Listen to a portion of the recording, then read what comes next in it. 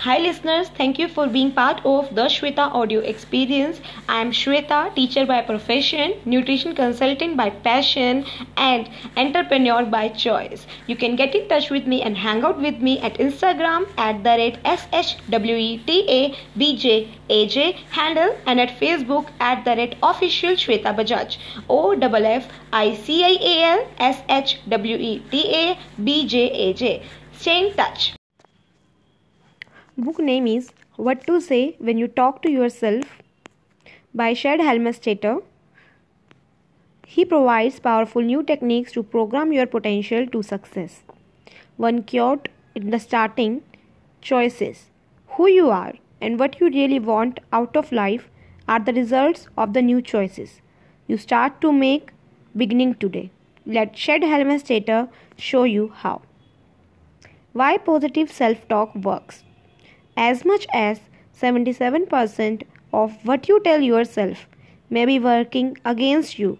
In this life-changing book, you will discover how the simple, revolutionary technique of self-talk can reverse negative programming and fill your life with new vital energy. External solutions are temporary. The self-talk program leads to permanent behavioral change because you control all the messages, silent, spoken, or written, that your brain receives. Self-talk is based on the latest scientific developments about how the human brain receives and accepts information. If you want to make a change and make it stick, you have got to do it the way the brain works. This new word-for-word programming changes the conditioning of the subconscious mind, the control center of the brain. This specific vocabulary can be used by anyone at any time to replace negative programming with positive, new repeated directions. Talk to yourself, learn the words, the right words, and use them. Make success a permanent way of life with what to say when you talk to yourself.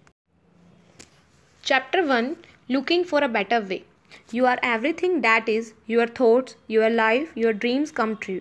You are everything you choose to be. You are as unlimited as the endless universe. Life for most of us should be pretty good. We have all heard what life is supposed to offer: endless opportunities, the fulfillment of our dreams, and a chance to live each day in a way that brings happiness and success. Most of us want and need at least a successful job or career, a good family life, and a reasonable financial security. We expect that from life. We know deep inside that we deserve our fair share and we have every right to attain it. Have you ever wondered then why things don't work out the way they should? Why do we not get from life many of the things we would like to have and know we should? Why do some people seem to be lucky while the great majority of the rest of us seem not to be? Why are some people day to day happier, more productive, more fulfilled than others?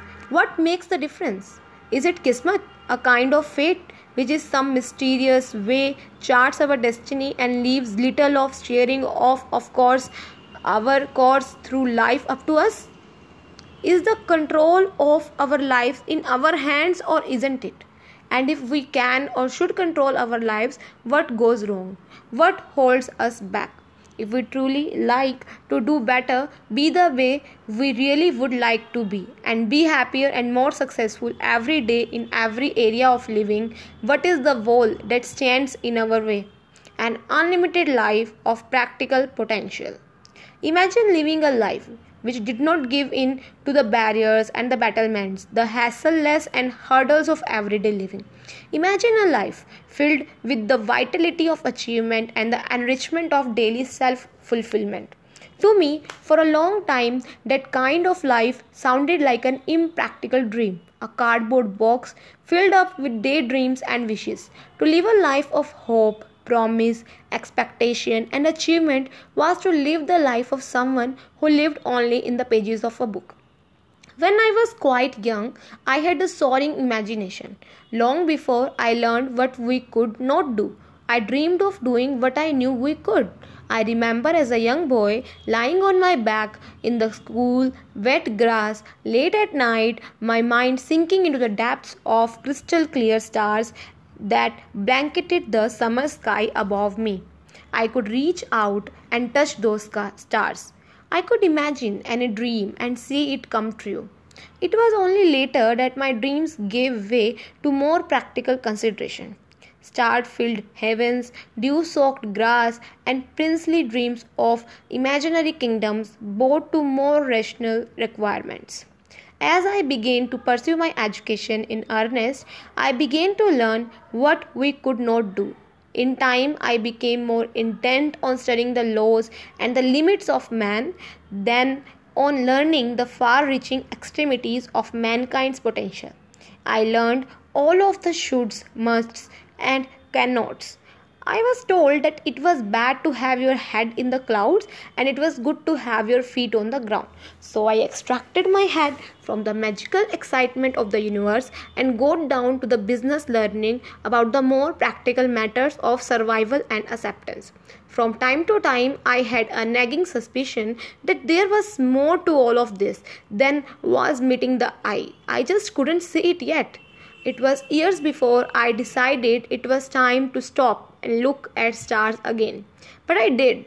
The result of that one small decision changed my direction and my life. By the time I stopped and sank once again upwards into the stars, I had completed a 20-year odyssey which took me from the backroads of a farmland village to the towering offices of a New York's Madison Avenue, from a quiet countryside of wheat fields to the negotiating tables of three-piece suited attorneys and well-groomed marketeers. My odyssey took me to snow-covered Midwestern college campuses and to palm-lined streets of Western universities. Somewhere during that time, I began to wonder and dream again, as I had as a young boy years before. What if we could? I wondered. What if we could find what's stopping us and turn it around? What if there is an answer and no one else has looked in the right place? What if any of us at any time could reach up and touch the stars? I began the first part of my search by studying something called human behavior. That's something you can get a degree in without ever really figuring it out. It is also something that older people seem to know more about than younger people. No matter how many educational degrees my professors could profess, I suspected that some of the grayed and silver-haired older people I knew had figured out what human behavior was all about long before we were taught courses in the subject. I next studied something called motivational marketing that teaches us what makes people do what they do even when they don't want to do it. When I completed my coursework, it was my final opinion that you can never really get anyone to do anything they don't want to do unless you use force. I decided that is most of the free world force is called advertising. In time, I found myself walking the hallways of academic psychology. It is a good field and it deserves our attention and respect. A lot of people have lived richer lives because someone who cared took the time to listen.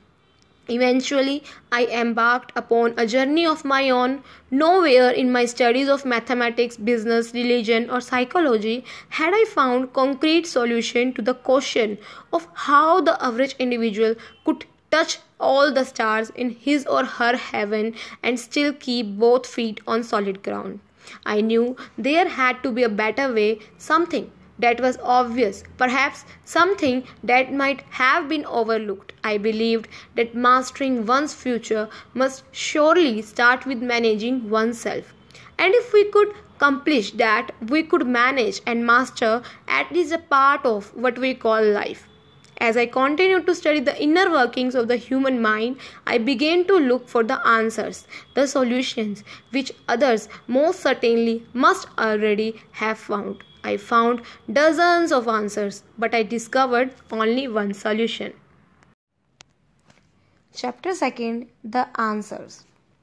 There is always an answer. Of course, there are countless self-help answers which any of us can find in any bookstore.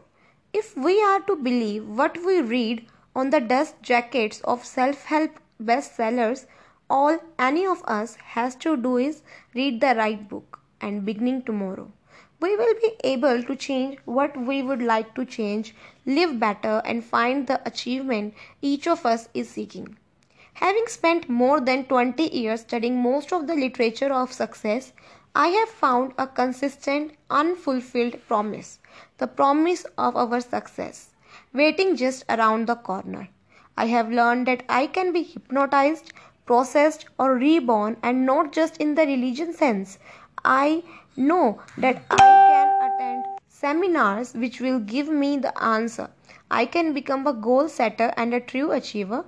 I can learn to organize my day, set my priorities, and accomplish more than I ever dreamed possible. I can learn to think positively, be more creative, relate to others, and become centered. I have learned that success is mine for taking. All I have to do is accept my destiny of achievement and greatness. I have read great words of wisdom and been told that I can change anything in my life I choose to change. And yet, after learning these great and marvelous truths, and some of them are, I would take with a grain of salt anyone's claim that they can give you the secret of success. If anyone offers you the moon, don't buy it. As much as I have been a student of success, I have also been a skeptic. For many years, I read and studied and listened, and I wondered if there are so many keys to success, why aren't they working? Why are their shelves full of self help bestsellers? It seemed to me that if the books were working as they ought to work, then what? As they ought to work, we wouldn't keep needing new ones. If there are so many answers to our questions about what to do to make life better, why have so many people failed at making these great ideas work? Or if they work for a time, what makes them stop working? Have you ever attended a pep rally or a meeting in which someone gave a rousing motivational speech? Why didn't it last? Have you ever been inspired to change, to achieve, and then stopped? Where did the inspiration go? The problem is not with the books. The problem is not with the seminars or with the motivational talks. There are a lot of self-help ideas and techniques that are good. They should work and they could. But they don't work or they don't keep working because of something that all of us overlooked. That's not how the brain works. The human brain, that incredibly powerful personal computer control center that each of us has, is capable of doing for you anything reasonable that you would like to do. But you have to know how to treat it. If you treat it just right and carefully give it the right directions, it will do the right thing. It will work for you in the right way. But if you give your mental computer the wrong directions, it will act on those wrong directions. It will continue to respond to negative programming that you and the rest of the world have been giving it without even being aware of it. The 148,000 no's. I will give you an example of some of the negative programming most of us have received. During the first 18 years of our lives, if we grow up in fairly average, reasonably positive homes, we were told no or what we could not do more than 148,000 times. If you were a little more fortunate, you may have been told no only 100,000 times or 50,000 times. However many, it was considerably more negative programming than any of us need. Meanwhile, during the same period, the first 18 years of your life, how often do you suppose you were told what you can do or what you can accomplish in life? A few thousand times, a few hundred. During my speaking engagements to groups across the country, I have had people tell me they could not remember being told what they could accomplish in life more than 3 or 4 times. Whatever the number, for most of us, the yes we received simply did not balance out the no's. The occasional words of belief were just that, occasional, and they were far outweighed by our daily doses of cannots. This negative programming that we all received and still receive has come to us quite unintentionally. Unintentionally, it has come to us from our parents who wanted to protect us. It has come to us from our brothers and sisters, from our teachers, our schoolmates, our associates at work, our life mates, advertising of all kinds, the morning paper, and 6 o'clock news. Leading behavioral researchers have told us that as much as 77% of everything we think is negative, counterproductive, and work against us. At the same time, medical researchers have said that as much as 75% of all illness are self-induced. It's no wonder. What if the researchers are correct? That means that as much as 75% or more of our programming is the wrong kind. Until very recently, no one understood well enough the human mind, how it really works. The result was that without knowing what they were doing, and with us not recognizing the immense effect this casual programming was having on us. They have been programming us in the wrong way. Everything and everyone around us, without being aware of it, has been programming us. Unfortunately, most of it was the wrong kind of programming and we took it to the heart. Year after year, word by word, our life scripts were etched. Layer by layer, nearly indelibly, our self images were created. In time, we ourselves joined in. We began to believe that what we were being told by others and what we were telling ourselves was true. No matter how innocently given or subtly implied, we began hearing the same words and thoughts repeatedly, hundreds, even thousands of times. We were told or we told ourselves that we could not do, could not accomplish. Repetition is convincing argument. Repetition is convincing argument. So eventually we believed what others told us, and what we told ourselves most, we began to live out the picture of ourselves we had created in our minds.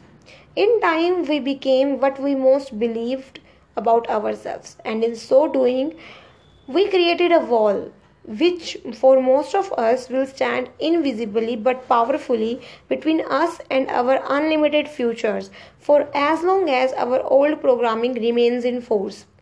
Unless the programming we received is erased or replaced with different programming, it will stay with us permanently and affect and direct everything we do for the rest of our lives. Fortunately, that does not have to be the case. The end result of your own thoughts. I was quite young when I first heard the biblical passage which reads, "As a man thinketh, so he is he. As a man thinketh, so is he." I recall shaking my head thinking that could not be. How could we possibly be what we think? After all, isn't our physical self one thing or our private thought another? Little did I or most of us then understand that biblical passage had hit the nail of truth squarely on the head.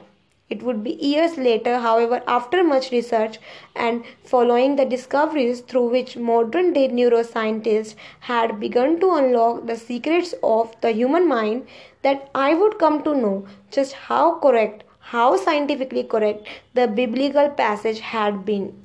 In the last 2 decades, we have learned more about the working of the human brain than was known throughout all history prior to that time. We now know that by an incredibly complex psychological mechanism, a joint effort of body, brain, and mind, we become the living result of our own thoughts. Through scientific discovery, we have proved the relationship between our own mental programming and the matter of whether we will succeed or fail in any endeavor we undertake in life. From something as important as a lifetime goal to something as small as what we do in a single day. Have you ever considered just how much of what you do, how you act, how successful you are is dependent on the conditioning, the programming you received from others, and the conditioning you subsequently bought and kept giving yourself? It is virtually impossible for any of us to do anything, no matter how insignificant, without being affected by our conditioning. Every step you take, move you make, or word you say is affected.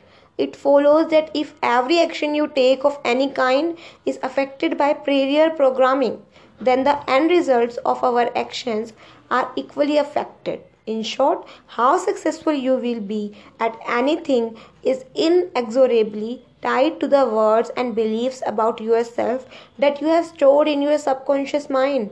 And what is stored there? For most of us was decided for us by someone else. Think for a moment what you might do differently tomorrow if you were someone else, someone whose programming was different from yours, or what might you do differently if you had been brought up with a completely different, more positive set of attitudes and beliefs and feelings from those which you may have now. Attitudes and beliefs and feelings which in every case would assure you of having an abundance of self belief, enthusiasm, and achievement. What could your future hold? If you had just the right kind of successful new mental program, would you be doing the same thing for a living that you are doing now? Would you be doing your job in exactly the same way? What about your personal life? Would you change anything, improve anything?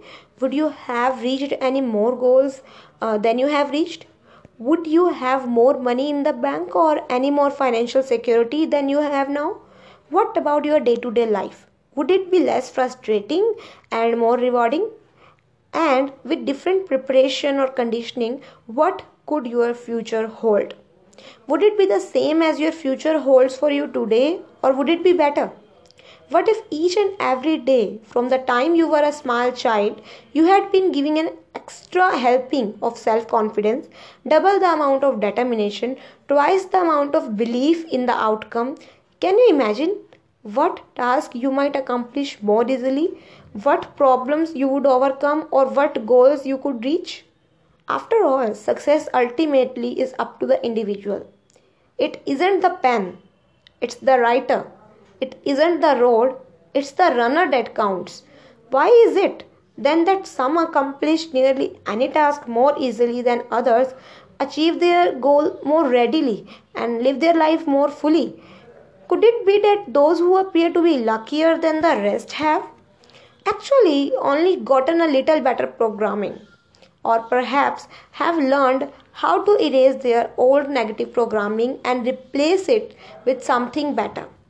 After examining the philosophies, the theories, and the practice methods of influencing human behavior, I was shocked to learn the simplicity of that one small fact. You will become that you think about most.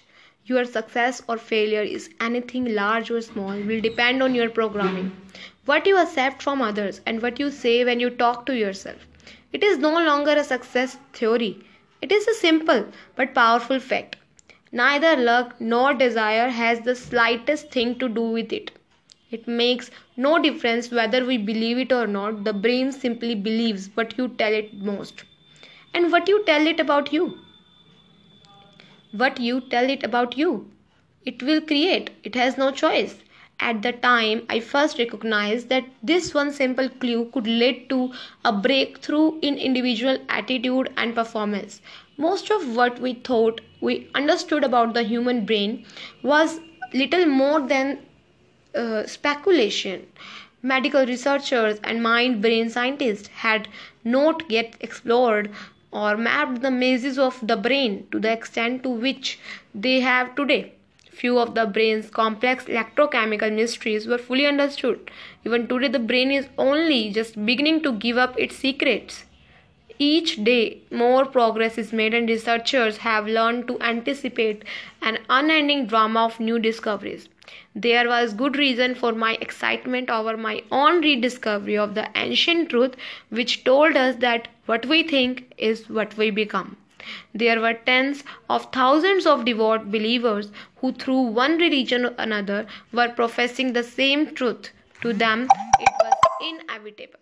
I suppose that scientific research would one day prove their claim that we control with our own minds, most everything in our lives, including our health, our careers, our personal relationships, and our futures.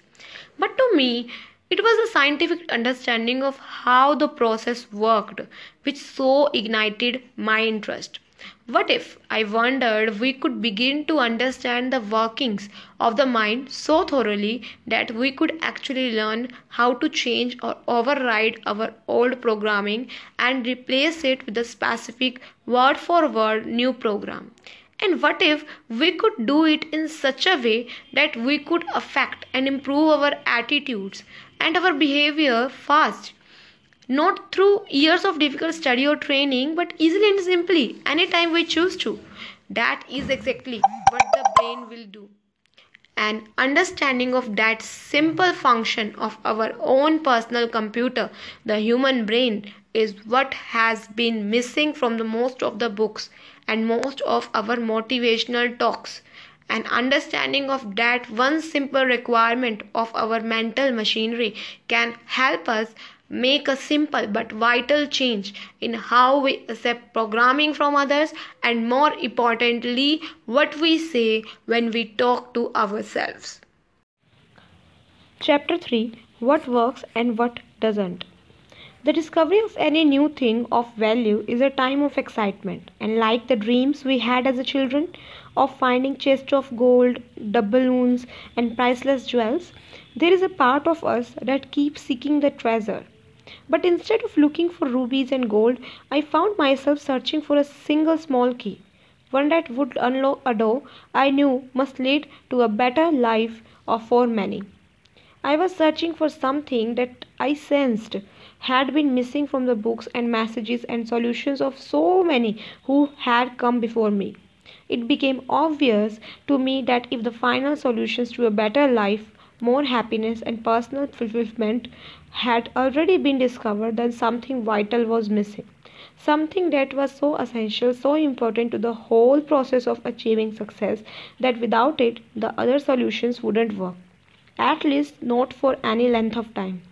I began to recognize that this missing ingredient could be glue, which would, for the first time, bind all the other elements of success and self-fulfillment together. One look around told me that my first assumptions were correct. Even the best-selling success solutions were able to create lasting changes in only a handful of the tens or thousands of people who tried them. They would work for a time, and then the average individual would revert to his old ways. After the first excitement of the brand new self-belief wears off, the dream soon gave way to the realities of everyday living. Since the old programming controls the habits, it is the old habits which once again take over. The new goal of conquering the world and making great changes, which sounded so good in the book, is left to be tackled again some other day. I would prefer to be more optimistic, but how many people do you know who really have their lives totally together? Which means something like being successfully successful, day after day, year after year. It has been proved that it is not impossible to live a full and rewarding life day in and day out. It is just highly unusual. So even though we were told that any of us could live highly successful lives, and we were given specific instructions as to how to go about it, very few of us actually have done it. At least not for longer than a few weeks or a few months. Then it's back to the old way, just like before, living life as we always have, maybe getting a little ahead or getting by and wondering why we aren't doing as well as we think we should. Even the very best ideas which we found in best-selling books, even the ones that looked like they would work for certain, would work for a while and then slowly lose their importance in our lives. Exciting ideas, great breakthroughs, and inspirations for the mind, which seemed to offer so much, became once read books sitting forgotten on a shelf. Could it be, I wondered, that the missing ingredient I sought was somehow connected to our individual programming? In order to learn that answer and in order to learn what does work, I decided that it would help to first understand what does not work and why. On the trail of a sensible solution of all the self help concepts, I have uncovered the concept of programming. The brain with the more successful new picture of yourself is the most sensible. I am not the first behavioral researcher or author to figure this out. Others have come to the same conclusion as I, that whatever you put into your mind in one way or another is what you will get back out in one way or another. Although not every writer in the self-development field has arrived at the same conclusions, only because they were looking at the problem in a different way. There are those who have written books and shown millions the way to a better life, if not permanently, at least for a time. And while they were leading others towards happiness and a more abundant life, I was busy watching the great philosophies of success. In time, I began to analyze why only a few of the success principles worked and why most didn't. I studied the philosophies of success, analyzed the lists of instructions, the how-tos of making more money, being better managers, losing weight, overcoming depression, getting a better job, setting goals, living with others, managing time, or just generally being more successful. I tried the success techniques for myself and talked to dozens of others from many walks of life who had done the same. I talked at length with many of the leaders of the success industry, corporations whose business it is to sell us success. I talked to the customers who attended the seminars, bought the books, or listened to the cassettes. I talked to the employees of the companies who were in the business of selling success formulas to learn if they too applied the principles which their companies promoted, to learn what really worked and what didn't. I immersed myself in the world of success, examining every facet of that fascinating field from the inside out. I consulted with the leaders of the industry. I examined their methods, their systems, and their solutions. During those years of observing, practicing the techniques, and analyzing the results of others, I continued to ask myself the question, if there are so many good solutions, why aren't they creating permanent changes in our lives? As an example, why do so many people who read a book on something as worthwhile as positive thinking decide to start thinking differently and end up 6 months later thinking just as they did before they read the book? Eventually, I came to some clear conclusion about self-improvement. Most of the authors are on the right track. For the most part, they appear to be sincere, caring individuals, true believers in the very best for the human race. If you follow their advice, most of it will help. If you stop following their advice, invariably it will stop working. Some of the success principles I studied work longer without continued effort than others. However, nothing you read once is permanent. None of the self-help program continue to work by themselves or without constant reinforcement. 30 years of how-tos.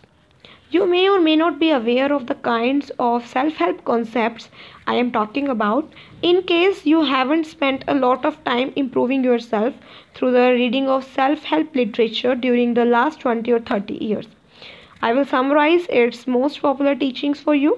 The literature says that if you want to be more successful, you should believe in yourself, keep your priorities straight, take responsibility for yourself, create your own future, focus on what you want, learn to visualize the outcome of your goals, never let anyone control your destiny for you, be creative, think big, control stress, be aggressive and assertive, think positively, chart your own course, set specific goals and review them often.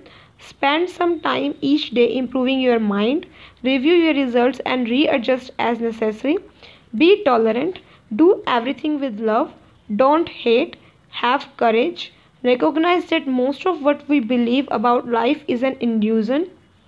Be honest. Work hard. Believe money is good and it will come to you. Have faith. If you are agree to do it, enjoy it.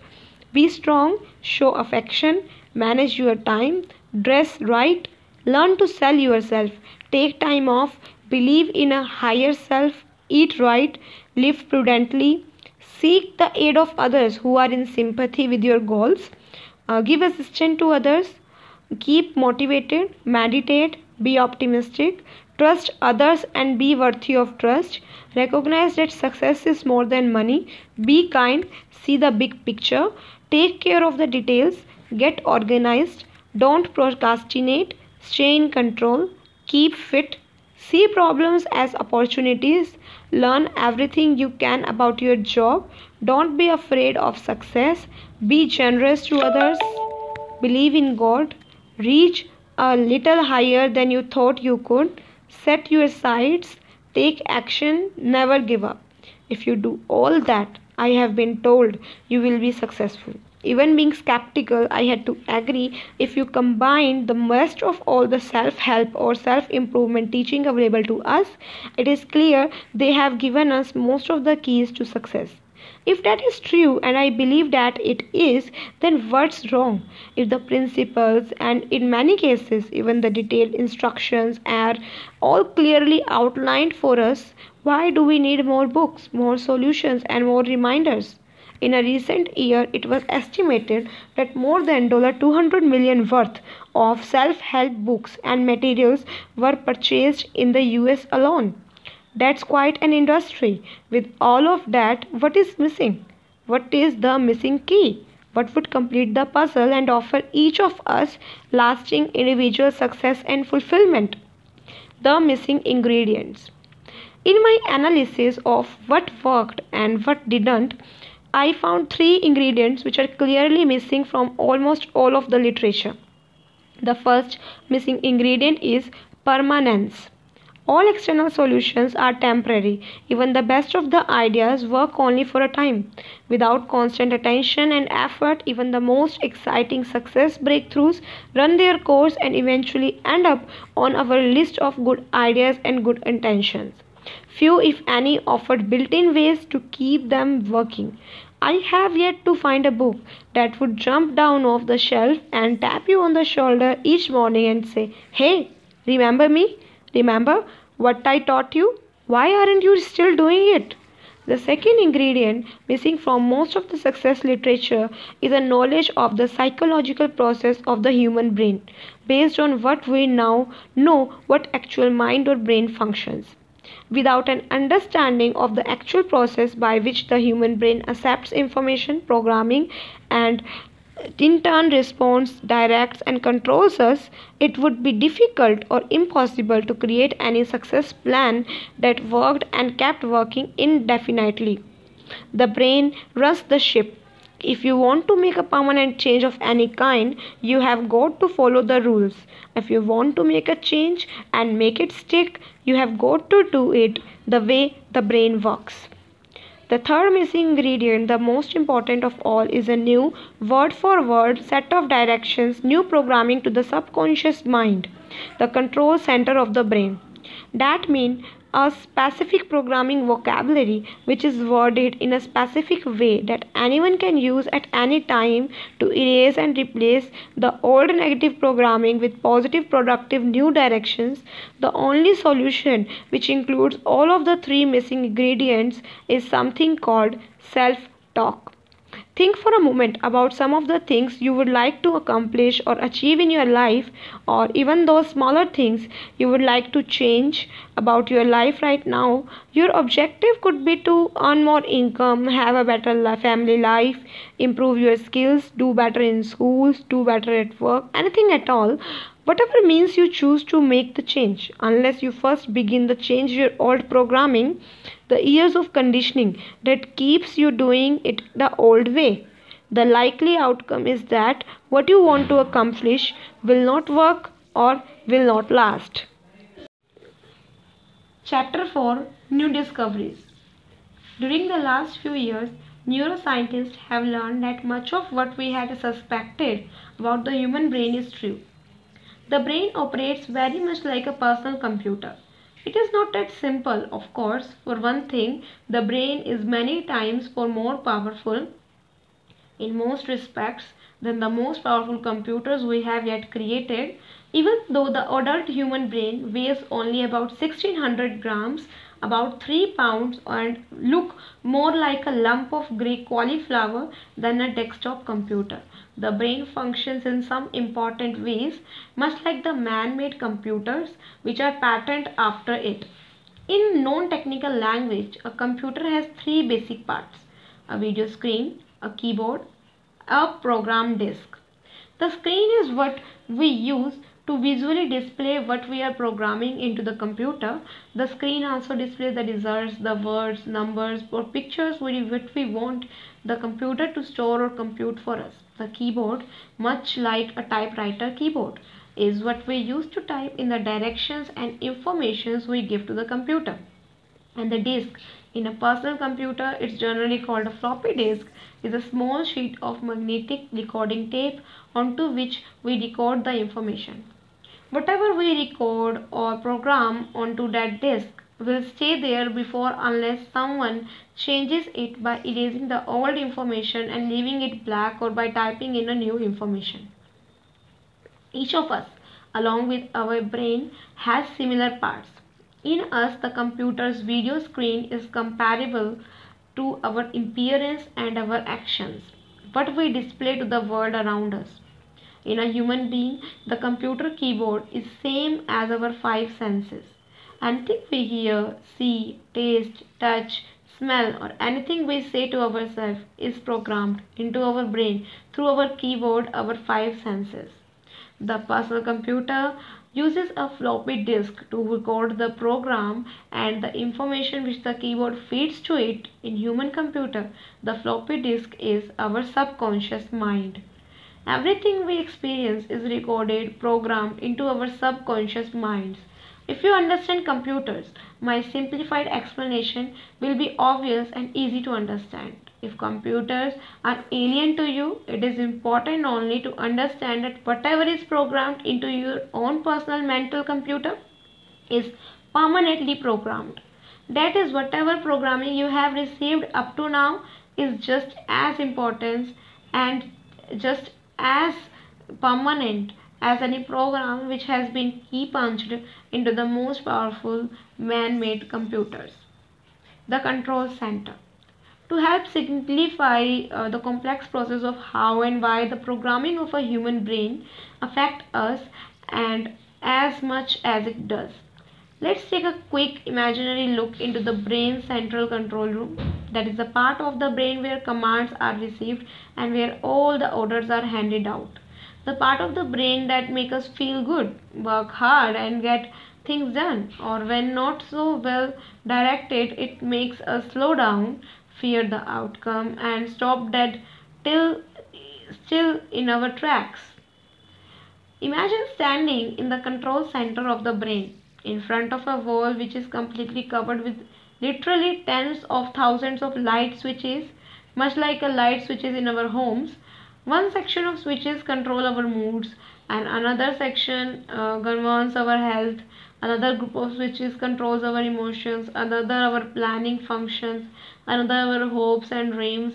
Another section is responsible for how we act, how we move, sit, stand, walk, look, speak, react, and respond. Everything about us, our memory, our judgment, our attitude, our fears, our creativity, logic, and spirit, is controlled by the switches in our mental control room. When any command is transmitted to the control room, the proper directions are sent to the appropriate panels of switches. Within a fraction of a second, some of those switches are turned off or turned on. Within the brain itself, the network of tens of billions of neurons and electrochemical switches called neurotransmitters telegraph messages to every part of the brain, selecting just the right section of switches, which in turn switches part of us on and parts of us off.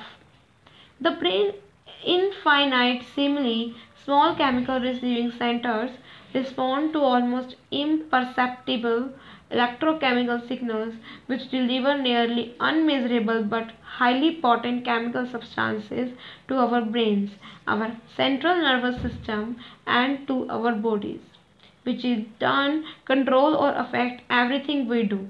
It is the brain's responsibility to take care of us. It does so by constantly monitoring our needs and directing the various parts of our system to take the necessary action.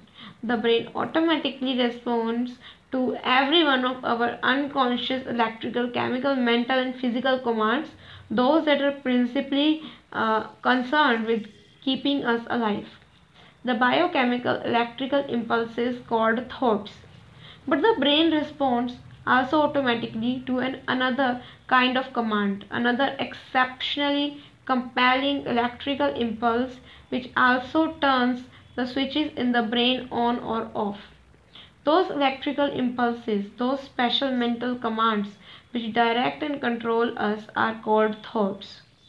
Every thought we think, every conscious or unconscious thought we say to ourselves is translated into electrical impulse, which in turn direct the control centers in our brain to electrically and chemically affect and control every motion, every feeling, every action we take, every moment of every day.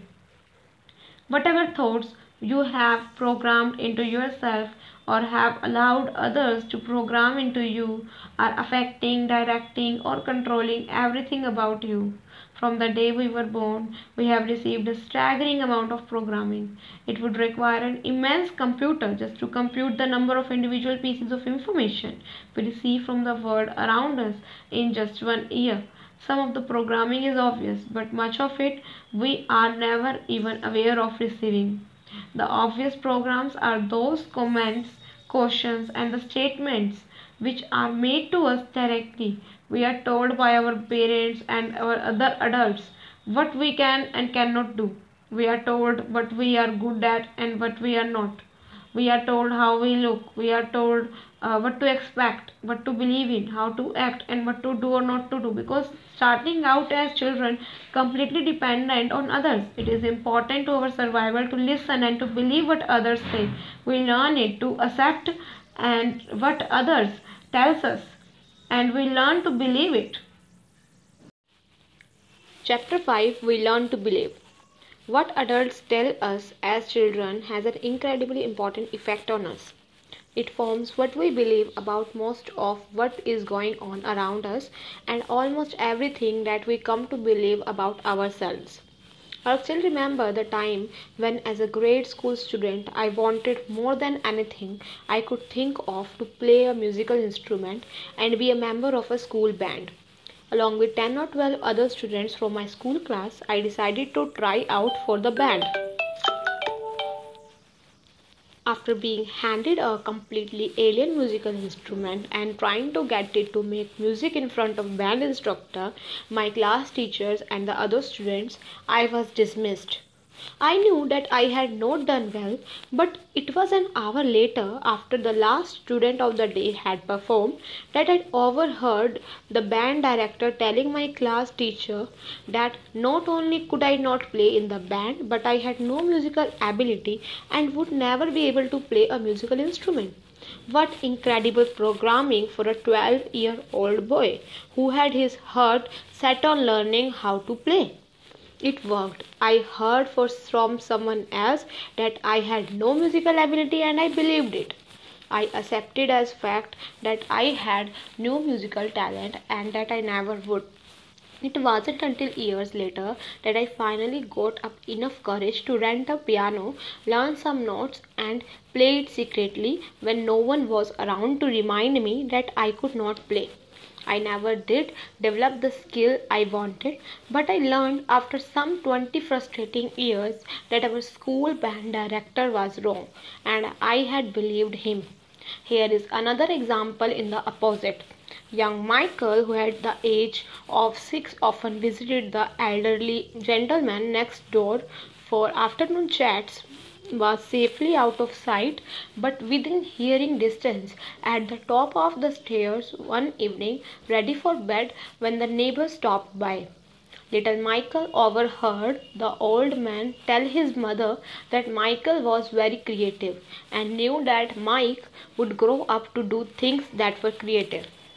Today, decades later, Mike Vincent has been Dean of the Walt Disney University, and more recently through his personal consulting and his work with major corporations and organizations throughout the world, has gone on to become perhaps the premier creativity trainer in the United States today. Little Michael by accident overheard one small program about himself, and little Michael believed it. Unfortunately, little of our own programming has done as much on our behalf. Can you imagine the number of times some child has heard the innocent but thoughtless words, "You will never amount to much," or was told that sport, that career, that mate, or that dream was not right for him or her? Just imagine what our eager and open young minds perceived and believed. Unconscious conditioning from others. Some of our programming is obvious. It stands up, gets our attention, and demands our response. But much of our programming is not clearly so apparent. Most of it has been much more subtle.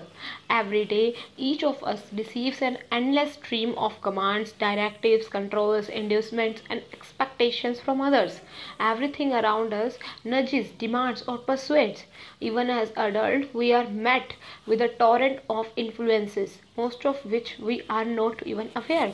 We are ships with countless captains, all seeking to direct us on their own courses, for their own purposes, not even knowing they are leading our ships astray. As long as you and I allow others to program us in a way that fits their choosing, we are without a doubt out of control, captive to the whims of some unknown destiny, not quite recognizing that what hangs in the balance is the fulfillment of our own futures. Why do so many therapists regress their patients to a time in their childhood when the problem was created? Because that is where the belief begins. That is where the fear, the trauma, or self-identity first began to take hold. Out of those early years, each of us formed a composite picture of ourselves. It made little difference whether the picture of ourselves which we created were true or not. Our experiences, our acceptance of what we heard from others, and what we told ourselves became the foundation for the mental programming which directs us today. Of course, not all of our past programming has been the wrong kind. Some of it has been very good. Most of us have experienced the love and caring of others, and most of us have been touched from time to time with visions of the positive self-belief. We have had parents who countered their misgiving with encouragement. We have had coaches, teachers, and friends who expected the best. As we grew, all of us from time to time have had our successes. At our best, we have been living with only a part of our life program working for us. Imagine what you could do if you could override the program in your subconscious mind, those that still work against you, and replace them with a refreshing new program of absolute belief, an almost unconscious, automatic new program that would go to work for you, replacing the barriers with a refreshing new look at the life you have in front of you. I once asked a woman who had lost 120 pounds what she felt like after succeeding in her goal to lose the weight. Her answer was, "I feel like I have lost 120 pounds. I understood her joy. Sometime when you are at health spa or gymnasium, go over to the weightlifting section and try to pick up 120 pounds. Imagine losing, even for one day, all of the extra weight of self-doubt and disbelief we carry with us. Think how fast you could run. Think what you could do beginning tomorrow if the shackles of bad habits, old conditioning, and self-doubt were suddenly gone. As you may have guessed, I haven't led you this far only to tell you that this kind of freedom is impossible or beyond the reach of any of us. Not only can you achieve that freedom for yourself, but we are about to see that there are a few practical steps you can take to Make the freedom of a self-directed mind a permanent part of every day of your life.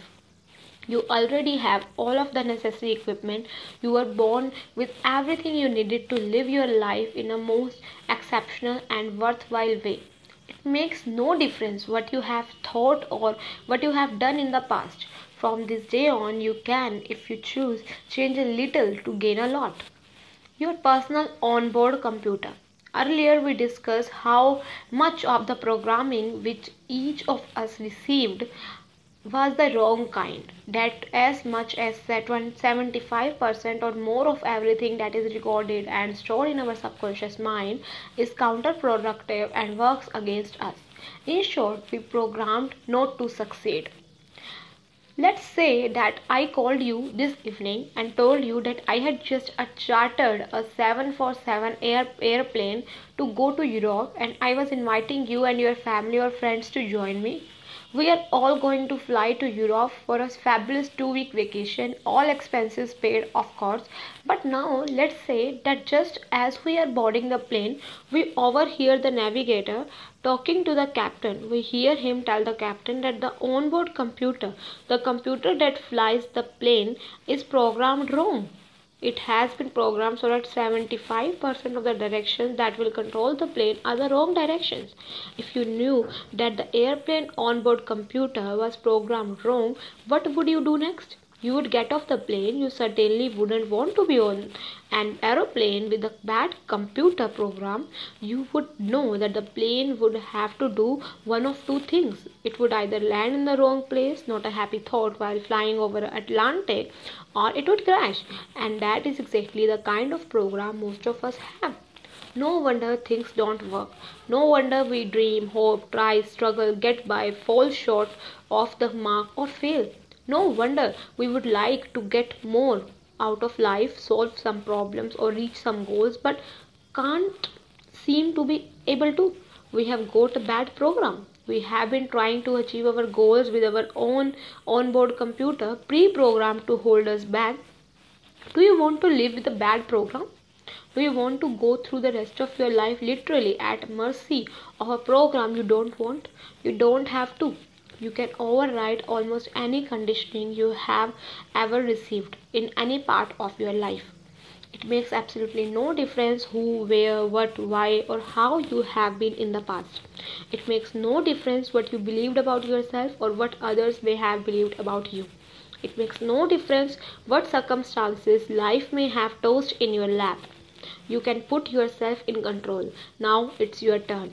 You can reprogram. You can erase the old negative, counterproductive, work against your programming and replace it with a healthy, new, positive, productive kind of programming. And it's easy. Erase and replace. All you have to do is learn how to talk to yourself. A new set of directions. If we change our attitudes and our behavior just by changing our programming, then none of us have to continue struggling through life with our old negative programming, dragging us down or holding us back. If we can just learn to give specific, productive, new directions to our minds, then we have a chance to make things work and keep working. When I recognized that we could make a change in our lives by making a change in our programming, I saw for the first time a crack in the wall of 148,000 negatives, doubts, and destructive disbeliefs that each of us had built up in front of us. I began to believe that what was holding us back, defeating us, could itself be defeated. I began to realize that an exciting new future was about to become available to anyone who was standing behind the wall, waiting to get through. What an exciting decision it is to break through that wall. Any of us can do it. Once we recognize what the real wall is, we can get past to it. Chapter 6. The Wall. All of us talk to ourselves all of the time. Our self-talk may be in spoken words or unspoken thoughts. It can take the form of feelings, impressions, or even wordless physical responses. The clutch in the stomach that comes when we are surprised or afraid, or the rush that comes with excitement or joy. We are thinking machines that never shut down. From childhood on, We have been watching, listening to, sifting, sorting, analyzing, judging, cataloging, and storing everything that goes on about us. Most of our self talk is unconscious. We are not even aware of it. At times, our self talk comes in feelings that can't quite be put into words. At other times, it comes in little flashes and flickers of thoughts which never quite catch fire or glow bright enough or last long enough to become ideas clearly thought out and understood. All of our thoughts, all of the pictures in our minds are always tied to something else that is already know about. If you are given a new thought or a new picture, one you have never thought about or imagined before, your brain will immediately find something else in your mind to tie the new information to it, to give it sense, to help you understand. Every new thought you think has to have some old thoughts to stick to, a proper place to fit. When you are told something new, your brain will, in a fraction of a second, scan through literally millions of mental feeling cabinets filled with every idea or thought or impression you have ever stored in that same fraction of a second.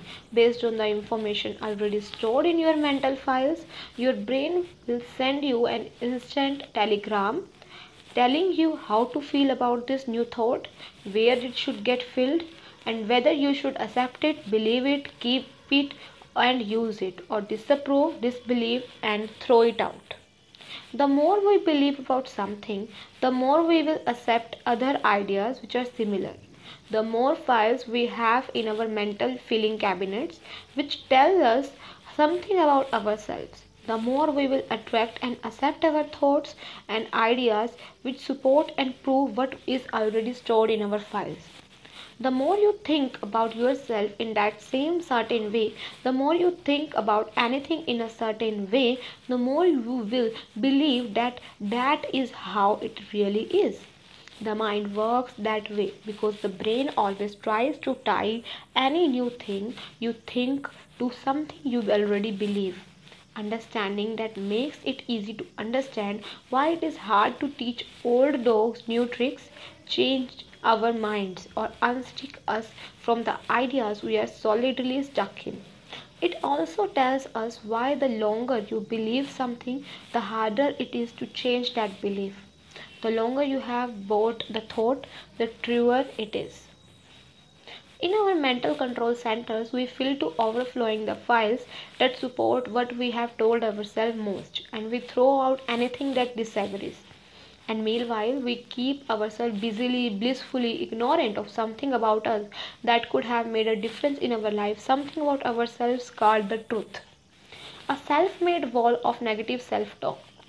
Throughout the years of solution seeking in my quest for a more practical path to lasting self improvement, I noticed that while most self talk is either unconscious or goes unnoticed, some self talk was glaringly obvious and not surprisingly clearly self defeating. Although some of the self talk I heard people using was constructive and beneficial, most of it was the opposite, the kind of self talk that was counterproductive and self defeating. Each time I heard an example of this kind of negative self talk, I wrote it down. In time, my list included hundreds of self talk statements that are made by people every day. Most of the people who use negative self talk are not aware of what they are saying, and few, if any of them, are aware of the power of programming, negative programming they are giving themselves. If everything you tell yourself about yourself becomes a directive to your subconscious mind, then any time you make a statement about yourself that is negative, you are directing your subconscious mind to make you become the person you just described negatively.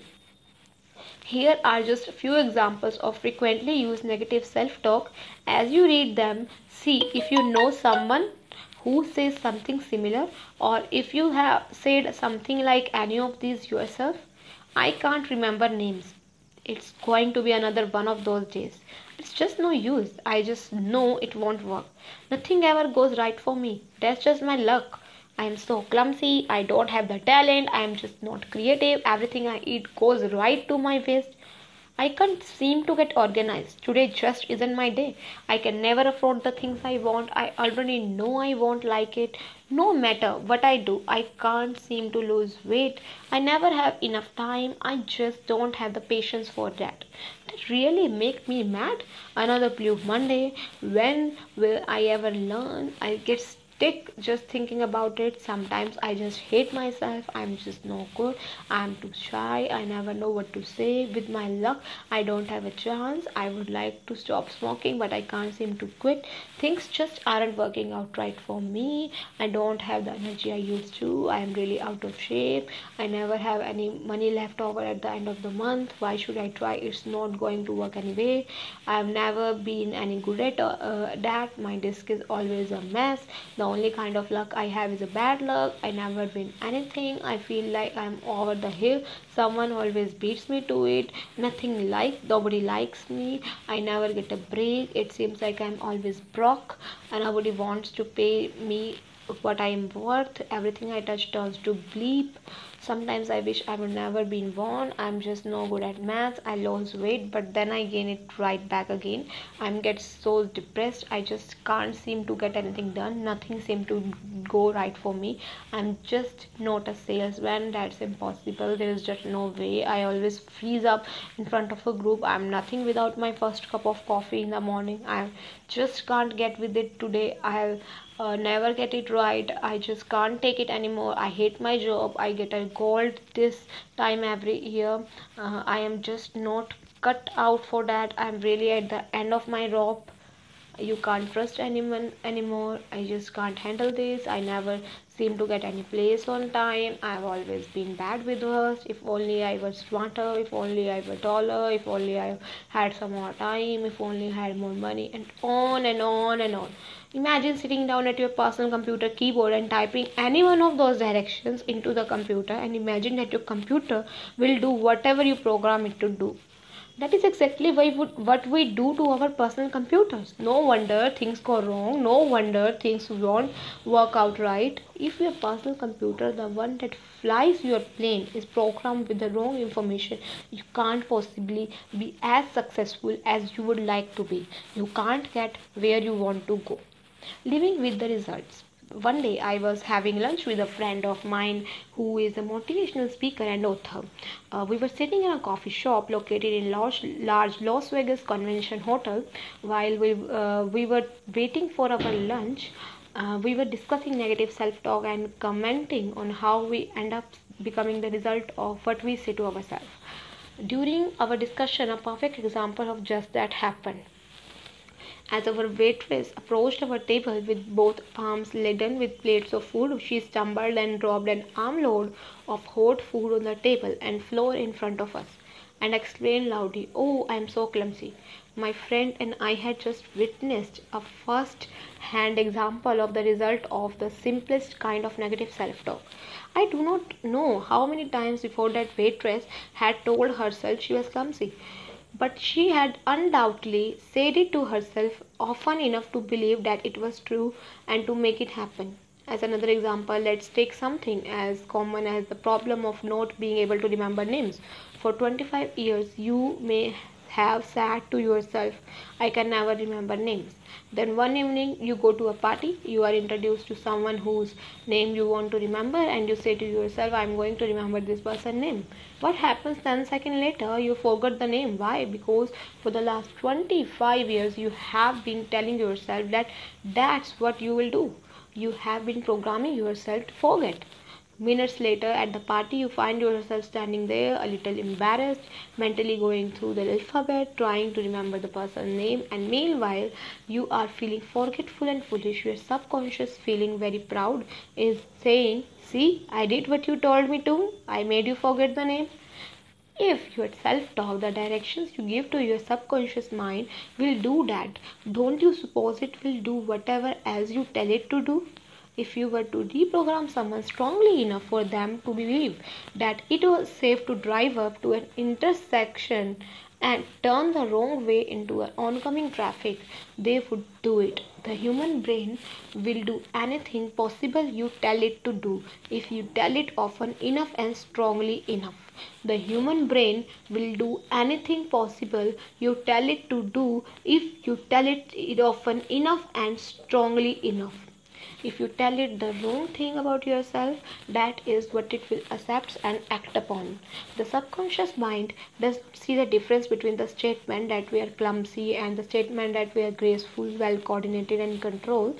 It does not know the difference between being told what we are poor and the statements that we are healthy wealthy. It accepts our programming just as we give it. Our internal programming mechanism treats anything we tell it with equal indifference. As a result, when we casually state, no matter what I do, I just can't seem to make enough money to make ends meet, our subconscious says, okay, I will do what you are telling me to do. I will make sure you can't make ends meet. In turn, it will unleash its powerful control over our mental and physical selves to achieve the result it was told to accomplish. I met a gentleman recently who I would consider to be a fine man but unfortunate. After 20 years of marriage, raising several children into their teens and building a profitable business, he lost his wife to divorce, his children to the wife, and his business to his partners. What intrigued me about this man's story was that he talked only of his failures, his defeats, his downfall, and the problems he anticipated for his future. It was sad to see someone with his depth, his warmth, and his capabilities completely subjected to the failures he had long ago created for himself in his own mind. As was the case with that individual, through a complex process of electrochemical psychological controls, our personal computer will affect and influence what we do in every area of our lives. It will directly affect everything about us, from how we get along with someone at home to the amount of money we'll earn. A typical example of this is our own self-accepted beliefs about our personal financial capabilities or limitation. Unless we change the program we give to ourselves, the one that tells us we can't seem to earn enough money, or our subconscious will successfully accomplish its programmed task of keeping us earning less than we would like. Had we given it the right programming, that same subconscious mind, instead of keeping us poor or average means, would just as gladly have made us rich. Chapter 7, Passing It On. Because we learned our programs from people around us, it is natural that we also pass the same kind of programming on to others. Unless we learn differently, we end up giving the same programming to our own children. I have collected dozens of examples of statements and comments which loving parents have told their children without once realizing that they were creating a self-belief in that child that would create failure instead of happiness and success they were trying to bestow. You may recognize some of these examples. Sincere, loving, caring parents, teachers, and friends have told children, you are just no good at that. Your room is always a mess. Can't you do anything right? You are just like your father, which always seems to be sad when the child has done something wrong. Why can't you be more like your sister or brother? You will never be an artist or athlete, etc. You just don't try. You never listen to me. I tell you to do something and you do just the opposite. You never study. Your grades are atrocious. You talk too much. You always hang around with the wrong kind of friends. You don't even know where home is anymore. You are lazy. You don't care about anyone but yourself. You are determined to cause problem. You just don't think. And some children, even while you are reading this, are being told the most assuredly destructive words. You will never amount to anything. I suspect that some of what is said to the children and teenagers behind closed doors may be even stronger than the few examples I have just given. But with that kind of programming, even in its most innocent and casual form, can you imagine how many times young, impressionable, unknowingly children are told things which end up working against them? How many times we type a bad program into their personal computers?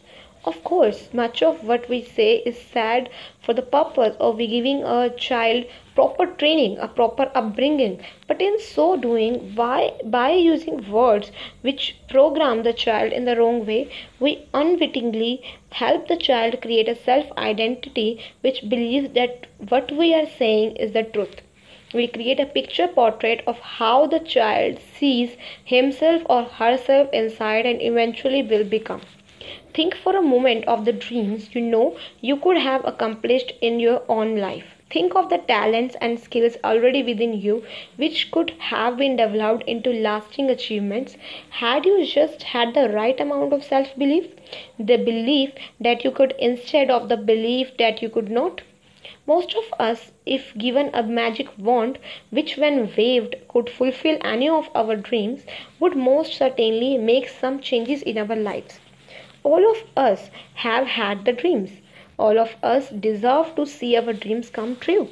Were it not for the brick wall of bad programming that stands in our way, each of us each day would be living out more of those dreams, reaching heights of attainment we seldom even dream of. We are fortunate to be living at a time when we are beginning to understand what goes on inside that incredible mechanism we call a brain. By unlocking even a few of the secrets about our minds, we have learned that we have a personal vote in the outcome of our own destinies. We have learned that what we put into our brains is what we will get back out. We also have learned that the subconscious mind is a sponge. It will believe anything you tell it. It will even believe a lie if you tell it often enough and strongly enough. The brain make no moral judgments. It simply accepts what you tell it. The desktop computer at the office doesn't care what is programmed into it. It never questions whether you are telling it the truth or not. It just accepts and acts upon whatever you program into it. It makes no difference whether the things you have told yourself or believed about yourself in the past were true or not. The brain doesn't care. The machine that never sleeps. Your subconscious mind is working right now, day and night, to make sure that you become precisely the person you have unconsciously described yourself to be. If your program pictures you as having trouble earning enough income, your subconscious mind is doing everything it can right now to make sure that you have trouble earning more income and money. If you have conditioned yourself to believe that you can't stick to a diet, you can be sure that your subconscious mind will make sure that no diet will work for you, at least not for long. Your subconscious can only do for you what you and others tell it to do. In the previous chapter, I said that during the formative years of our lives, each of us is told no or what we can't do tens of thousands of times.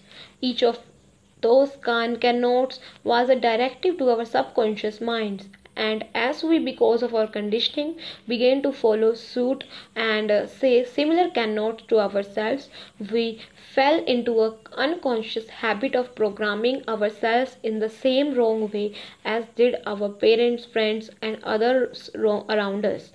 And right now, at this moment, each of our subconscious minds is working to make sure we become just as those tens of thousands of negative directives programmed us to be. Since that time, of course, we have continued to give ourselves new programs.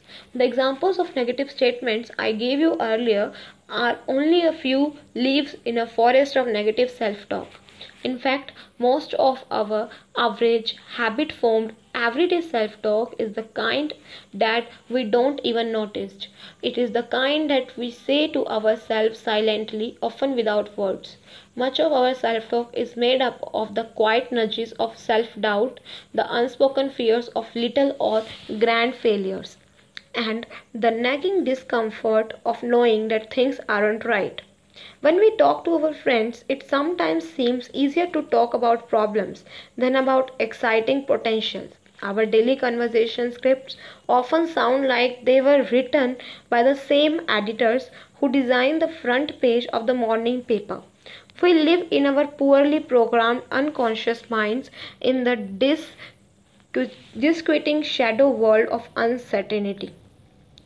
Believing that we should be achieving but not knowing why. After so much frustration and trying, we are not.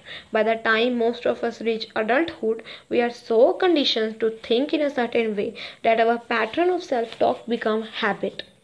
It is fixed, and for most, it remains that way. How we look at life, what we believe about ourselves, how we view anything, and what we do about it get filtered through our preconceptions. We have told ourselves over and over, unconsciously and unconsciously, what does not work. In the past, too often we learn to automatically believe the worst first and the best last. But now we have learned that it does not have to be that way. There is something starting right now that you can do about it. It is the key to how you manage yourself and how you live and manage the rest of life. Chapter 8: The Self Management Sequence. There is a natural process by which success or failure is managing or controlling our lives takes place. The process consists of a sequence of steps. If we are aware of what the steps are, we can improve our chances and accelerate our advances. If we are not aware of what is causing our success or foiling it, we end up at mercy of chance. Life is not a matter of luck or fortune. We are not playing our lives out at a gaming table. If we leave our lives up to chance, chances are we will fail. That is because success is self-management, is always the result of something else, something that leads up to it. Now we know that there are times when it looks like something good that happens is just an accident. But there are those who would argue that nothing ever happens by accident, that everything that occurs in our lives does so because of what we mentally create to happen. Most of what seems to happen to you happens because of you, something you created, directed, influenced, or allowed to happen. Let's take your personal successes or failures on an average.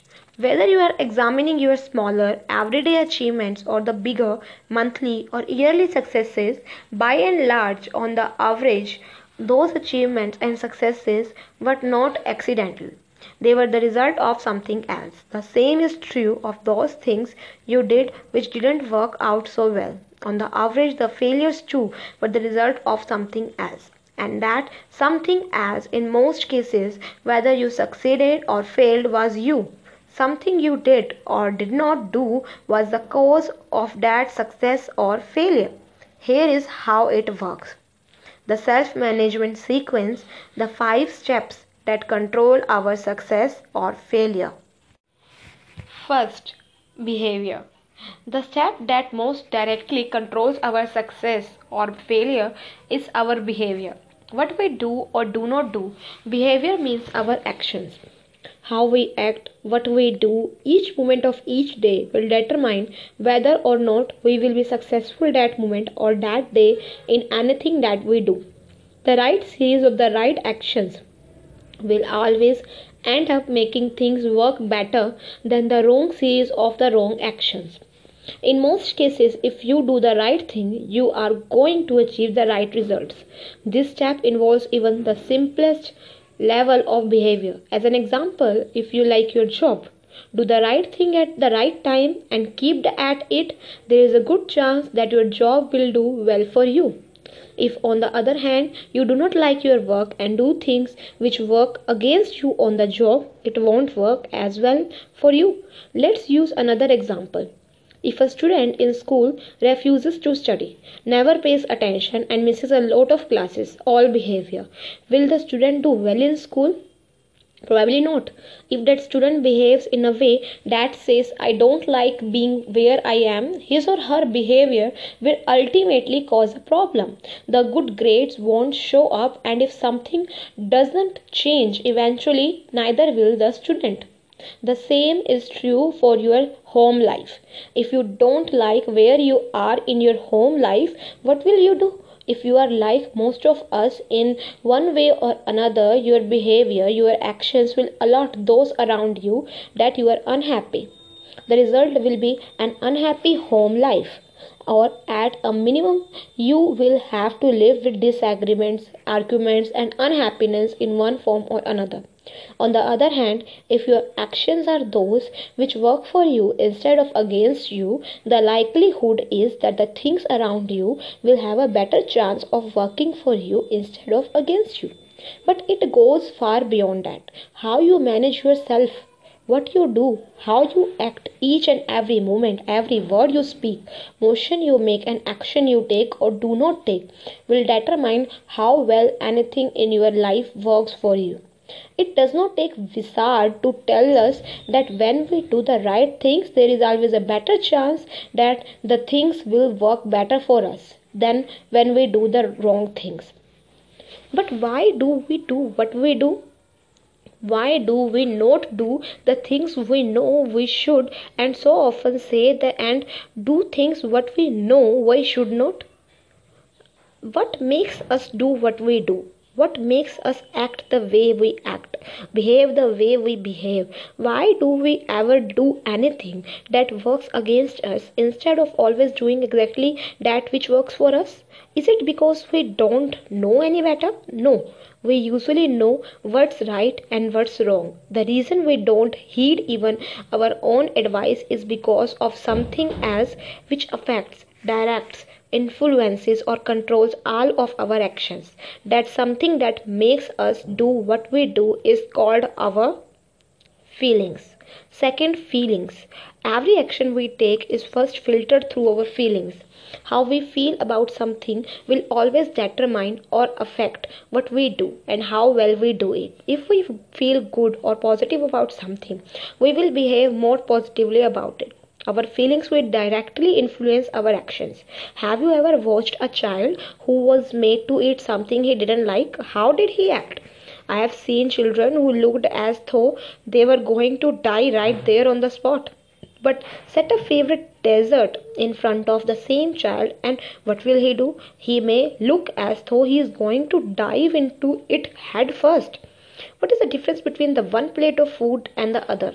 It's not that one type of food is better than the other. The difference is in how the child has come to feel about the food. The way the child felt determined what action he took. In one instance he fought it, in other he relished it.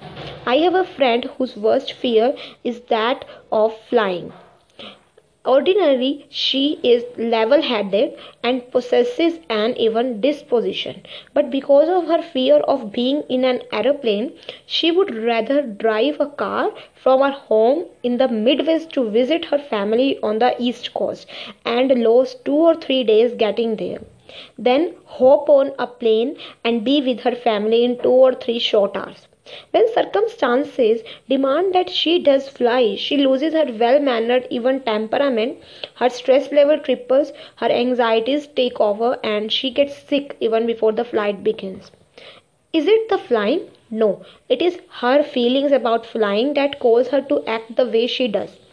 In this example, you will notice that once again it made no difference if the individual feelings were rational.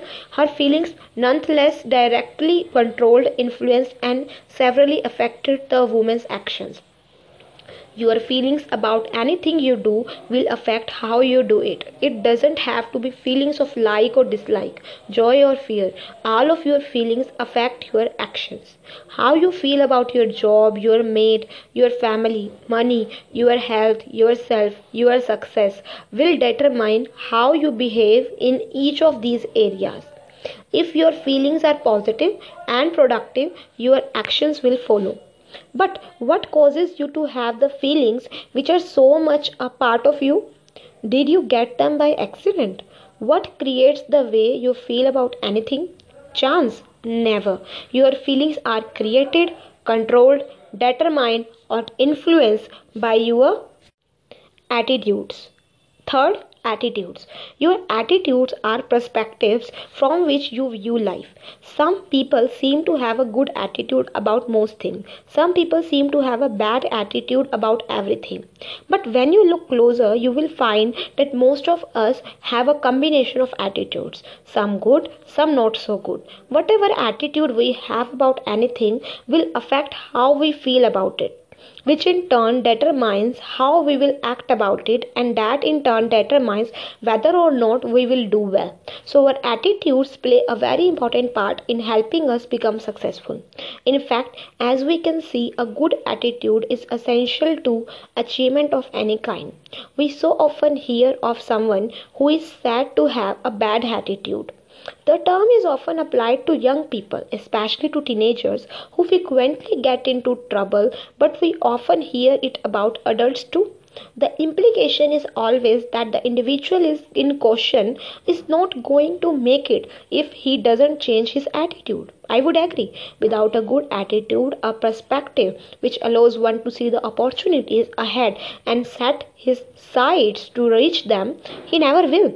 But even more important is the fact that in order to possess the kinds of feelings which work for us, we have got to have the right attitudes to start with. But where do we get our attitudes? Are we born with them? Or do they just appear out of nowhere? Our attitudes are no accident. They don't just happen.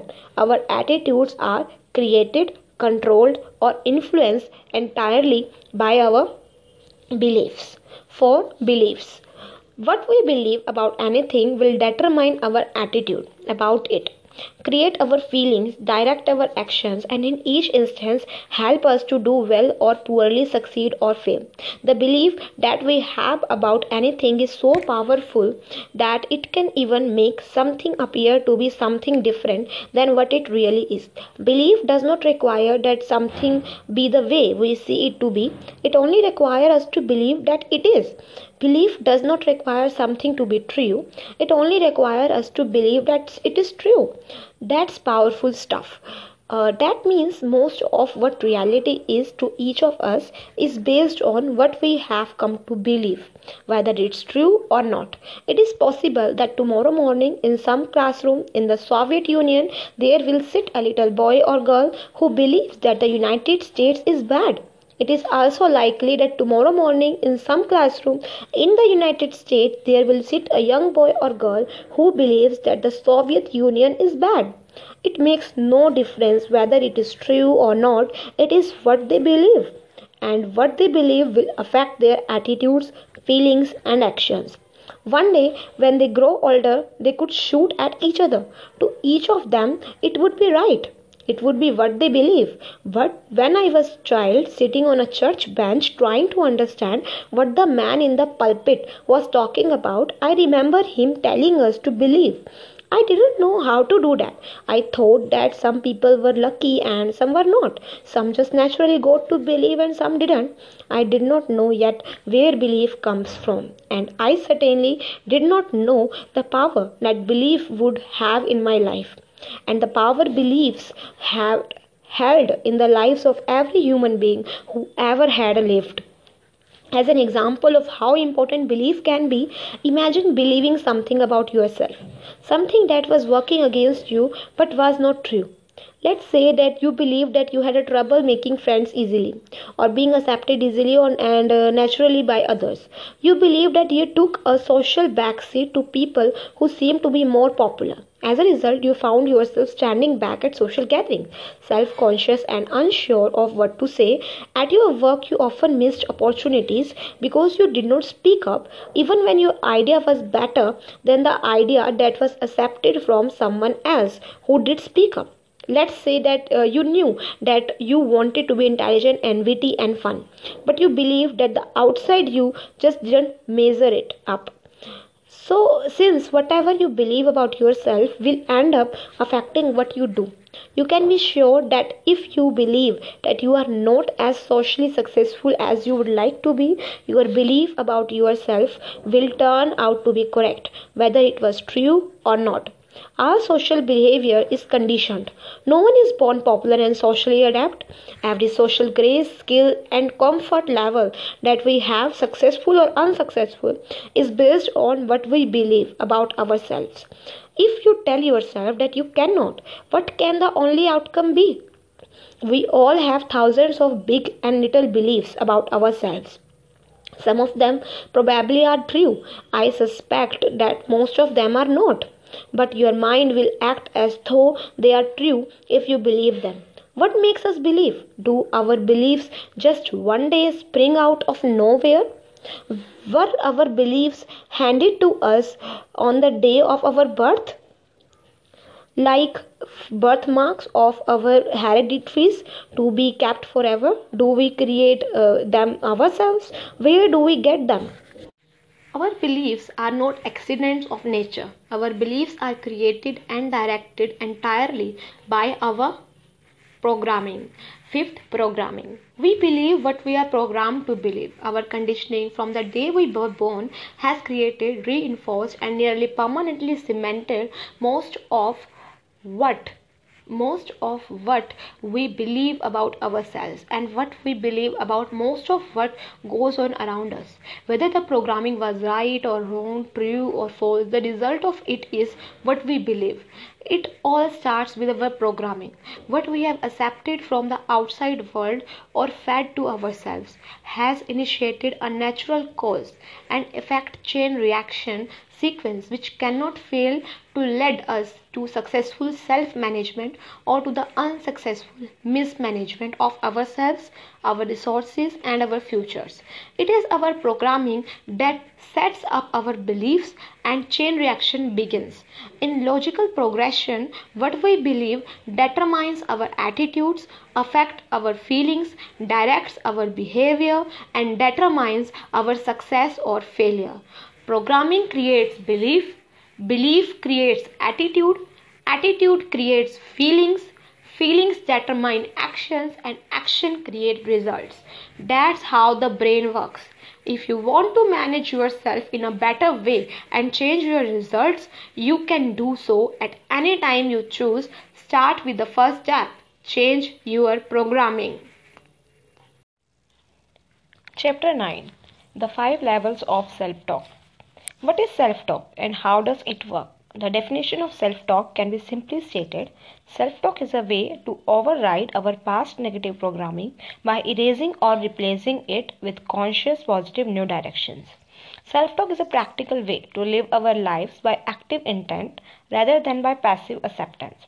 With self-talk, we have a way to give new directions to our subconscious minds by talking to ourselves in a different way, consciously reprogramming our internal control centers with words and statements which are more effective, more helpful to every part of us that we would like to improve.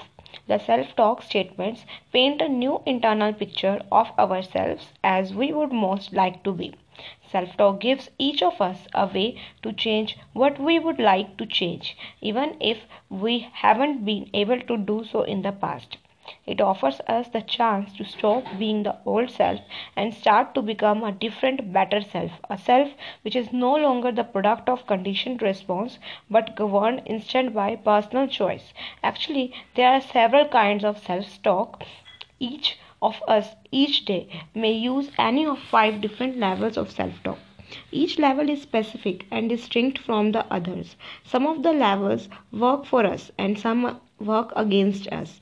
The more you know about each of them, the faster and more easily you will be able to master using the right kind of self-talk for yourself. Level 1 self-talk, the level of negative acceptance. I can't. The 5 levels of self-talk start at the lowest, least beneficial level. At the bottom of the list and the most harmful self-talk we can use is level 1, the level of negative acceptance. That is self-talk by which you say something bad or negative about yourself and you accept it.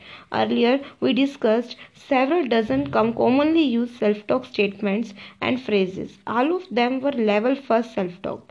This level is easy to spot. It is most always characterized by the words I cannot, or if only I could, or I wish I could but I can't, and so on. All level first self-talk works against us, and unfortunately it is the most frequently used self-talk of all. I just don't have the energy I used to. I could never do that. I just can't seem to lose weight. Well, I just don't know. Today is just not my day and I just can't it. are typical of the kinds of doubts, fears, misgivings, and hesitations we program ourselves with when we say any level 1 self talk phrase to ourselves, out loud, silently, or to someone else. Remember, the subconscious mind is listening and waiting for our instructions, and it doesn't care what we tell it. It just does it. Level 1 self talk represents everything from our simplest misgivings to the worst fears we have about ourselves. It is our way of telling ourselves to hesitate, question our capabilities, and accept less than we know we could have done. Had we only given ourselves a chance? It is our way of timidly hiding in the shadows instead of boldly thriving in the sunshine. There is no way to estimate the amount of havoc and misdirection that level 1 self talk wreaks in our lives. It clutters, blocks, and confuses. It turns self assurance into self doubt and chaos. It cripples our best intention and seduces us into becoming satisfied with mediocrity. It is the heart of a get by attitude. Its subtle whispers telling us to passively accept a fate far less great than we had once dreamed of attaining. It is the mythical siren which draws us onto the shore, dashing our hopes on reefs of despair and complacency. Imagine going through your life using that kind of self talk on yourself. When you think about it, why would anyone, once they know, want to use any self talk that would program them to fail or do less than they could? Yet, that is exactly what most of us have done. It makes no difference how harmless the words seem at the time, they are the backbone of everything which works against us and stands in our way. Read yourself. Rid yourself of the negative I cannots of self level 1 self talk, and you will have rid yourself of your greatest foe. Level 2 self talk, the level of recognition and need to change. I need to, I should. This level is beguiling. On the surface, it looks as though it should work for us, but instead, it works against us. In this level of self talk, we are stating to ourselves and to our others our recognition of our need to change. Level 2 self talk is characterized by words such as I need to, or I ought to, or I should. Why does that work against us? Because it recognizes a problem but creates no solution. When you say to yourself or to someone else, I really need to get more organized, what are you really saying? You are saying, I really need to get more organized, but I am not. When you complete the sentences, it is always unconsciously ended with an unspoken but still programmed level 1 statement of negative self talk. I really should try to get to work on time. I have just got to lose some weight. I really need to cut down on my smoking. I have got to do something about that. I really ought to take more time with my kids. I know I should study hard. Anytime you hear yourself telling yourself any level 2 self talk, stop for a moment and complete the sentence. Finish out loud the program you are actually directing to your subconscious mind. Your self talk then becomes, I would really like to earn more money, more income, but I am not. I wish I could, but I can't. I know I need to take care of that, but I am not taking care of it. I ought to call home more often, but I don't. I would like to things to work out better, but they won't. Those are the directives we unwittingly give to ourselves. Those are the seemingly innocent but exceptionally effective programs we feed to the most powerful control center known to man. Instead of giving birth to dreams and accomplishment, level 2 self-talk creates guilt, disappointment, and an acceptance of our own self-imagined inadequacies. Is that good programming? No, it is not. Will it help us succeed? No, it will not. Level 3 self-talk, the level of decision to make change. I no longer. Level 3 self talk is the first level of self talk that works for you instead of against you. In this level, you recognize the need of to change, but also you make the decision to do something about it, and you state the decision in the present tense. as though the change has already taken place. Level third is characterized by the words I never or I no longer. In this level, you say, I never smoke, I no longer have a problem dealing with people at work, I never eat more than I should, I never get upset in traffic, I no longer put off doing anything I want to get done. When you move to level third, you are automatically beginning to rephrase old negative connotes, putting them behind you and starting them in a positive new way that tells your subconscious mind to wake up, get moving, and make the change. When you begin to practice the new self talk for yourself, you will find that you will need to use level third self talk only on those occasions when you are working at affecting a specific change. Let's use the self talk example of someone who smokes but who really wants to quit. If you have been a smoker and wants to quit, you may want to try this yourself. Let's say that you smoke, but you finally decide that you want to stop smoking for good, so you begin by using level third self talk. You say to yourself, I never smoke, I no longer enjoy smoking, and I have quit. You use your new self talk silently to yourself, but you also say it out loud even when you are with other people. Until now, when you felt like lighting a cigarette, you would simply do so, think nothing about it, and say nothing about it.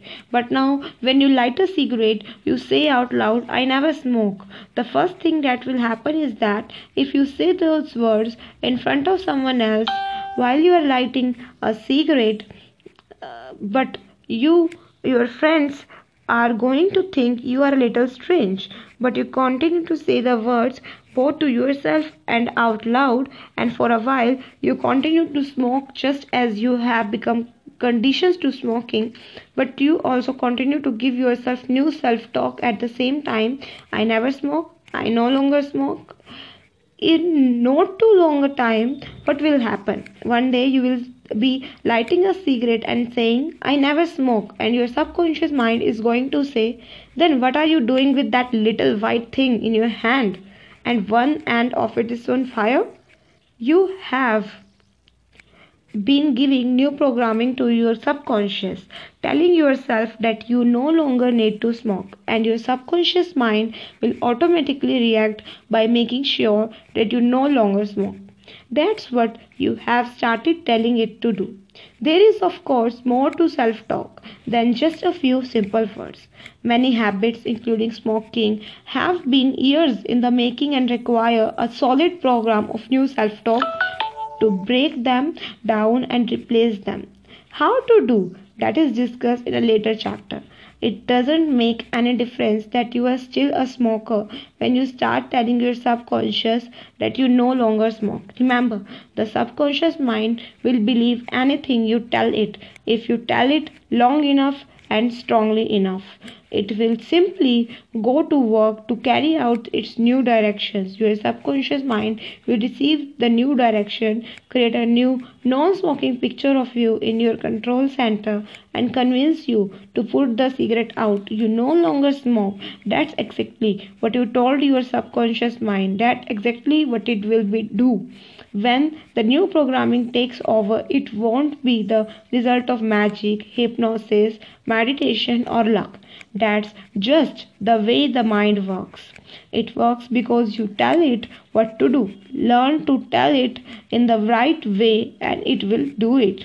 Level 4. The level of the better you. I am. This is the most efficient, effective kind of self-talk we can ever use. In our self-talk vocabulary, level 4 is the kind of self-talk that has been used the least and is needed most. It is at this level that you are painting a completed new picture of yourself, the way you really want it to be, handing it to your subconscious and saying, this is the me I want you to create. Forget all the bad programming I gave you in the past. This is your new program. Now let's get to work at it. Level 4 self-talk is characterized by the word I am. I am organized and in control of my life. I am a winner. I am healthy, energetic, enthusiastic, and I am going for it. Nothing can stop me now. I like who I am. I am in tune, on top, and in touch. I have determination, drive, and self belief. I am living the life I want to live.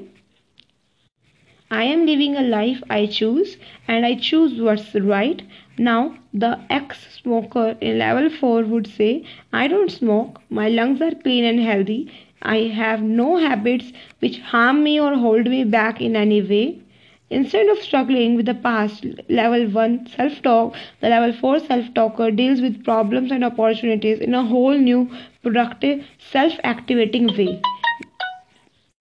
The past procrastinator who had been programmed to put things off now says, I do everything I need to do when I need to do it. I enjoy getting things done, and I enjoy doing things on time and in just the right way. The past problem is turned around to begin creating ongoing daily success.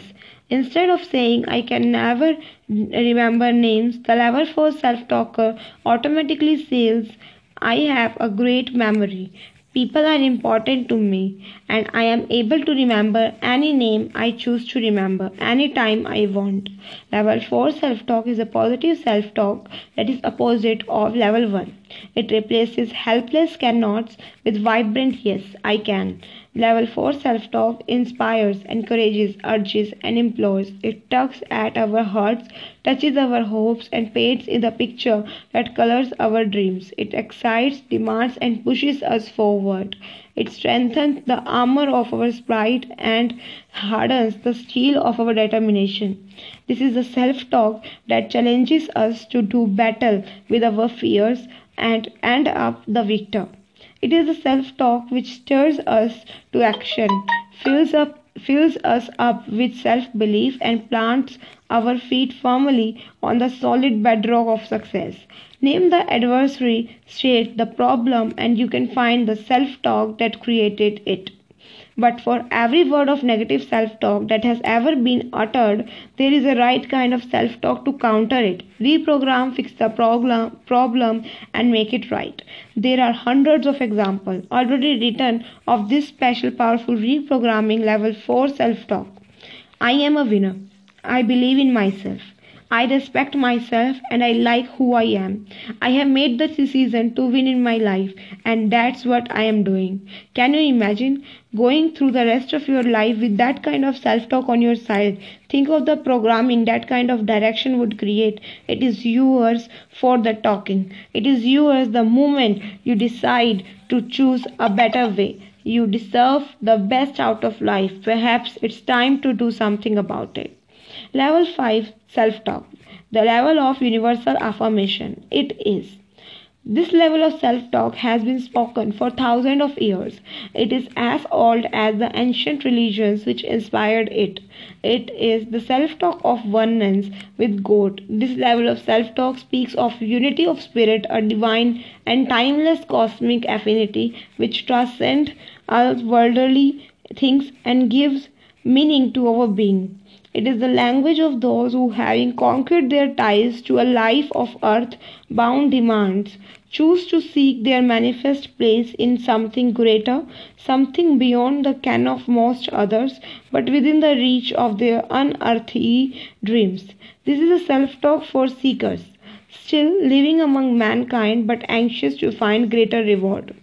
Level 5 self-talk is characterized by the words it is. It sounds like this. I am one with the universe and it is one with me. I am of it, within it, and exist as a shining spark in a firmament of divine goodness. They are beautiful words and they are meaningful. But lest I sound as though I am giving this level of self-talk less than its due, let me say only that those whose quest has placed them at this level already know. They don't need to read this book to learn that self-talk to them affirmations will serve as mantras to help them achieve their rather special goals. It is still important, however, that we take care today of the things that are required today. So I urge you to begin to use self-talk of level 3rd and level 4. If it's right, level 5th will come in due time.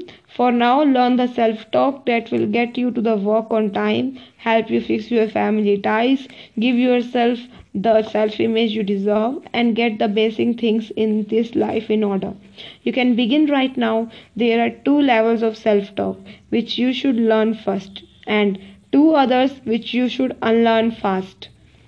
Starting right now, the moment you recognize why the self-talk you have used at level 1 and level 2 has not worked, stop using it. There is no reason to use it any longer. Replace those 2 negative self-talks with the self-talk of level 3rd and 4th.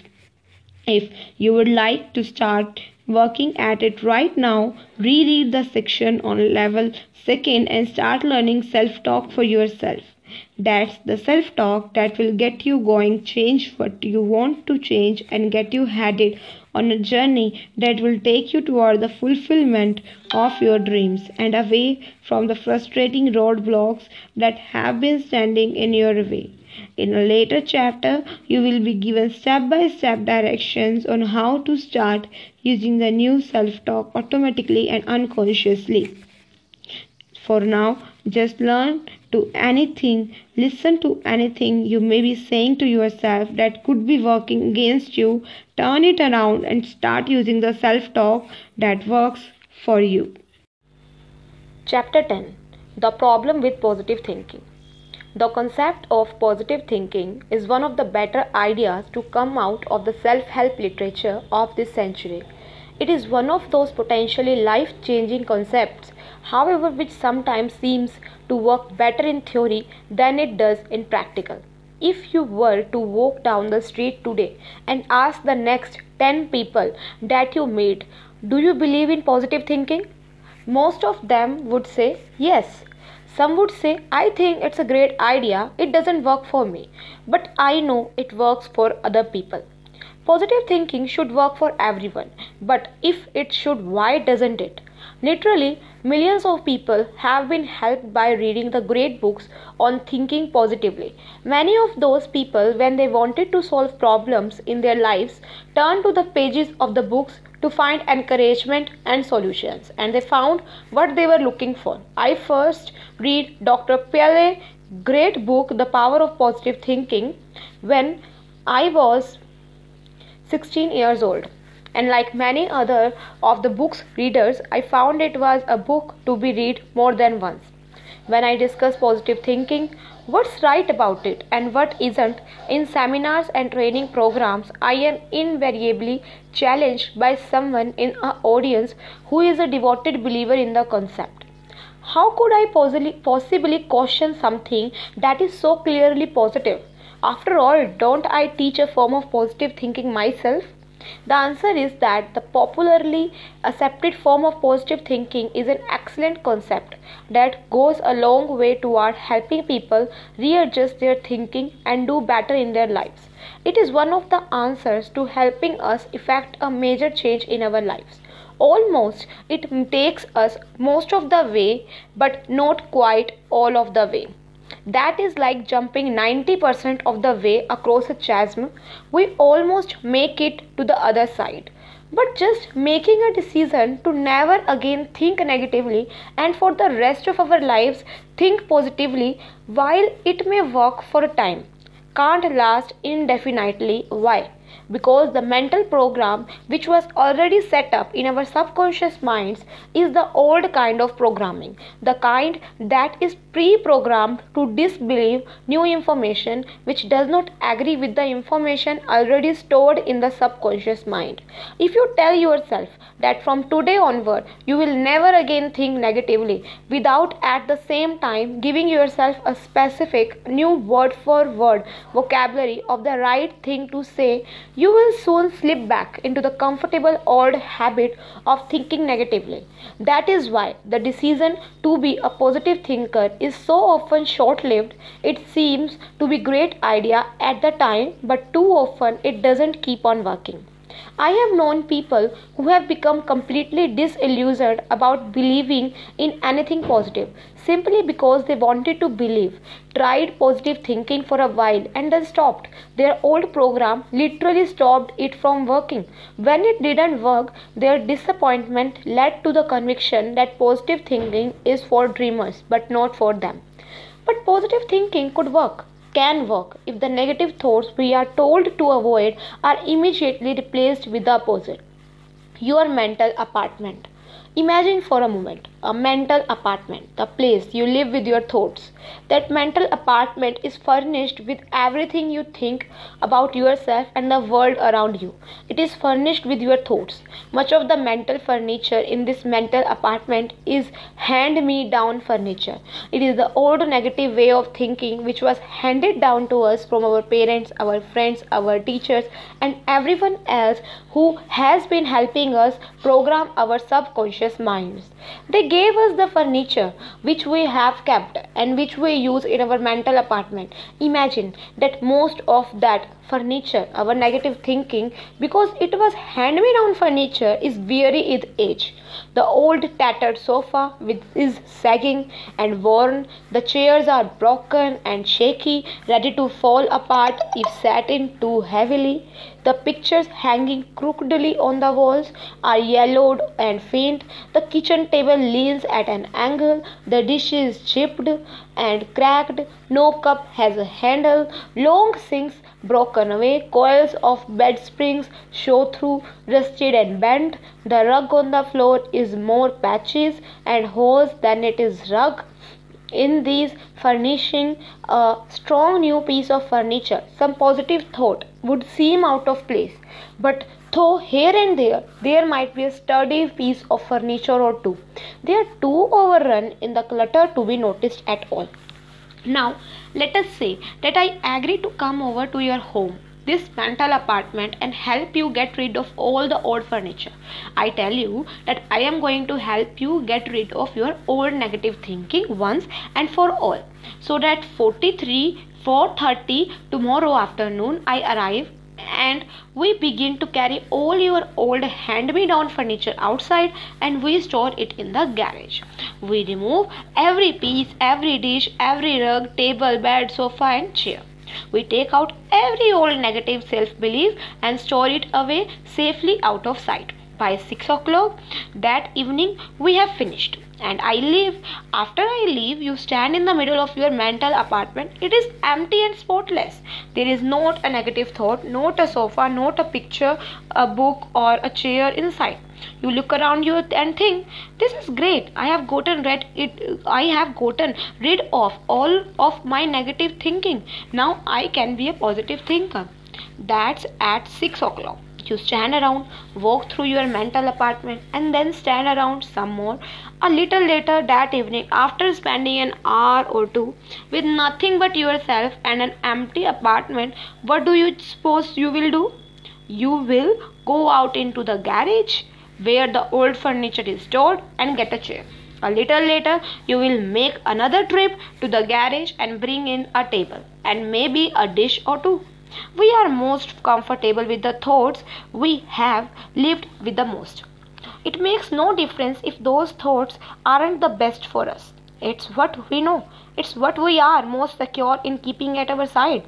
By 9 o'clock, you may even have retrieved the trusty old TV. One by one, you will begin to bring your old, trusted and time-worn negative thoughts back into your mental apartment. Why? Because when I helped you remove the old furniture, I didn't give you any new furniture to replace it with. I didn't give you any positive new thoughts to replace the negative old thoughts. When you decide to stop thinking negatively and do not have an immediate new positive vocabulary to replace the old, you will always return to the comfortable old negative self-talk of the past. If you got rid of your old furniture and stored it in the garage and you had no new furniture to replace it with, if I were to visit you again in 3 weeks, you would have all of your old furniture back in your apartment. You would probably have rearranged it to make it look different, but it would be the same old furniture, the same old programming you had in the first place. replace the old with the new. So instead, let us say that I knock on your door and I ask you to come outside. There stands a shiny new delivery truck full of the most beautiful furniture you have ever imagined. For the next 2 or 3 hours, I help you carry all of the beautiful new furniture, your positive new self-talk, into your mental apartment. And this time, we don't store the old negative furniture in the garage. We pile it up in a huge pile and set a match to it. We get rid of it. Don't give your old furniture to someone else. Don't pass along your negative self-talk to someone else. Don't pass along your negative self-talk to someone else. After all, that's how you got it in the first place. This time when I leave, walk through your mental apartment and look around you. What an incredible sight meet your eyes. What once was a place of tattered hopes and broken down dreams is now filled with the bright new beginnings of an exciting new you. The new mental furniture stands on the sturdy legs of self-assurance. You have replaced frustration and quiet resignation with the enthusiasm of promise and belief. That is how the positive thinking should work. That is the difference between just believing in positive thinking and actually creating it in your life. It is fine to throw out the old, it is essential, but it is also essential to replace the old with the new, word for word, thought by thought. The problem has been that in the past, no one gave us the words. No one gave us the word for word vocabulary that we needed to replace the negative programming we had learned so well. The right kind of self-talk is the key to making all positive thinking work. Without it, for most of us, positive thinking becomes wishful thinking, and wishful thinking is nothing more than saying to yourself, I wish I could, but I can't, and I can't is level first self-talk. That kind that works against us. The concept of positive thinking remains an exciting and worthwhile way to think better, live better, and feel better about ourselves. On its own, it will work for a time, coupled with the right words. The special activating, stimulating, directing words of self-talk, it can work for a lifetime. If we want to find a method for our minds that helps us reach our goals, we have got to find that method which doesn't just sound good. It has to work, and it has to keep on working. If it doesn't, we fall short of our mark and we wonder why things don't go right for us. Wanting to be a positive thinker isn't enough. Making the decision to have a positive attitude isn't enough. The human brain says, give me more, give me the words, give me the direction, commands, picture, schedule, and the results you want. Then I will do it for you. Give me the words. Chapter 11. The Motivation Myth. The radio talk show host was saying, my guest today is a motivational speaker and an author in the field of motivation. He concluded his introduction to the program by turning to me across the microphone and saying, SHAD, are you one of those guys who gets audience jumping in the S's and ready to run out and conquer the world? I think my answer surprised him. My response was, no, I am not. In fact, I really don't believe in motivation. The next few moments may have been the first time there was that much dead silence on his radio show. He had been prepared to talk about the exciting world of motivation, and he had just realized that his guest was about to say it doesn't work. But let me clarify. Some motivation works. It's just that most of it, maybe 95% of it, doesn't. I recall reading the comment from the training director of a large international corporation. He was interviewed by a national magazine, and the topic was on what is new in training, principally in the field of corporations and large organizations. He said that his company had decided to stop hiring pep rally motivational speakers. A motivational talk, he had concluded, was much like eating Chinese food for a lunch. An hour later, you are hungry again. I don't know if that's really true about Chinese food, but it's true about motivation. Most motivation simply doesn't stick. It doesn't stay with you. There are different kinds of motivation and different kinds of motivator. One of the most popular kinds of motivation consists of an audience of anxious listeners. sitting enthralled while a dynamically enthusiastic speaker waves for them a web of pure magic, the spun gold of riches and success. For an hour or two, he will imbue his listeners with a new sense of destiny, a grand new vision of their unlimited selves, all of them capable of scaling the highest mountain of their imagination if only they believe that they can. The members of the audience are given a new lease on life.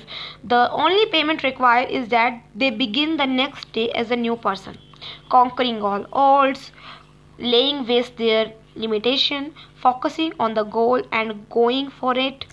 If you have ever attended a motivational talk such as I am describing, you know that I am being somewhat polite and kindly understanding the magnitude of the mesmerizing that take place. Companies and groups of all sizes and descriptions rally on that kind of motivation to pep up their people, give a high point to their conventions and sales meetings, and send the troops away ready to go out and fight dragons, close more sales, fix problems fast, and reach new heights of achievement. Large convention center motivational rallies have been held in cities across the United States.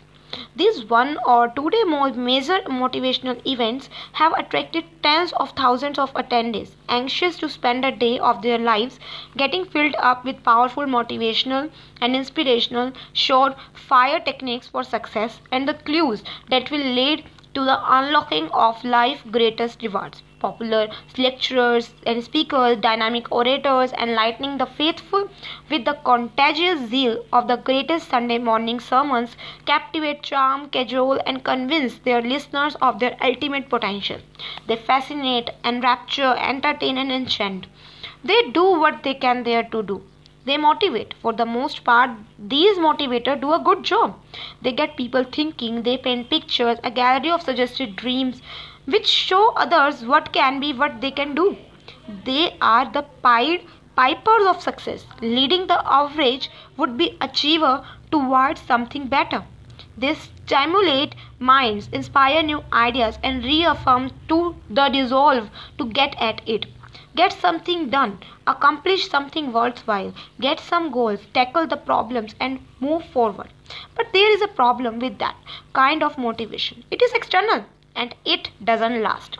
External temporary motivation. All external motivation is temporary. External motivation is the kind that may wake you up, but it will not keep you awake for long.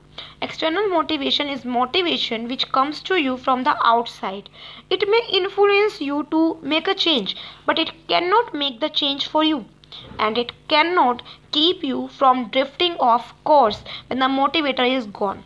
It is the external coach who supports, encourages, demands, and rewards. But when the coach is gone, so is the support, the encouragement, the demand, and the reward. Let's say that during the summer months you play a softball on a local team which has the goal of winning the local tournament. Your team is fortunate to have an exceptional coach. He expects a lot from you, but he also gives you a lot of encouragement. He picks you up when you get down, helps you believe that you can win, and let you know it when you have done a good job. He is a great motivator and he takes your team all the way to the top. He has been your friend, your ally, and your strongest supporter. You relied on him for your motivation and you got it. Then the season is over and the coach goes home. What do you suppose he takes with him? Your motivation. He was your motivation. Now he is no longer around and you have to get your motivation from somewhere else. Why? Because that motivation was external. It all came to you from the outside of you. And it was all temporary motivation. All of our external motivation works the same way. Keep giving us the motivation and we will do better. Take it away and we will move mentally back to where we were before the motivation began. We may have progressed or grown or achieved something in the process, but we did so with someone else's energy. It was not our own. That is why so many of the hopeful attendees at so many motivational talks get pumped up, full of energy, ready to conquer the world, and then slow down or stop dead in their tracks, weeks, days, or even hours after the speech is over. The inspiration they felt so strongly during the message is no longer there. The energy and the enthusiasm which whelmed up inside of them is gone. The motivator left town, and so did most of the dream. All that often remains is enough left over to remind you of what you could have done but didn't do. That's because the convention hall or the banquet room was filled with individuals who, unless they had first learned how to do it differently, had taken their old computer programs with them. The motivators were talking to a room filled with old computer programs which were designed to subconsciously reject the new information which the motivator was trying to feed in. It takes more than an hour or two to override the old programming and replace it with the new. It takes more than a rousing speech to erase and replace those internal programs which tell us we should know better than to suddenly believe that we are powerful champions of success. Lasting motivation takes more than the single reading of a book, getting an occasional talk from the supervisor or manager, or the encouragement of a friend. The external motivation tells us that we can do anything we want to accomplish. Our poorly programmed internal motivator, our subconscious mind, says, rubbish. We may believe the external motivator for a time, we want to believe it, but our long time, comfortable old program patiently waits for us to come to our senses, believe what our past programming has taught us, and stop this nonsense about wanting to be a super achiever. Whether or not we are capable of achieving doesn't make a bit of difference to our subconscious minds. They are still acting on the tens of thousands of previous directions which told us, no, you can't. An hour or two of someone else telling us that we can do it simply doesn't have a chance. The intentions were great, the talk was inspiring, the ideas were incredible, but when the coach goes home, so does the motivation. How much better it would be if the same inspiring speaker spoke to a crowded hall of positive self-talkers, peoples with new disks in their computers, just waiting to get filled up. A subconscious mind which has erased the old negatives and replaced them with new positives is the most fertile ground for growth and achievement we will ever find. Managing others. Corporate executives and training directors should take note. If you have ever wondered why your own motivational programs must be repeated or reinforced so frequently, it is because the human brain. It is psychologically impossible for momentary external motivation to create permanent change. You can step up the amount of motivation and training you offer, increase its frequency, and never let the coach go home.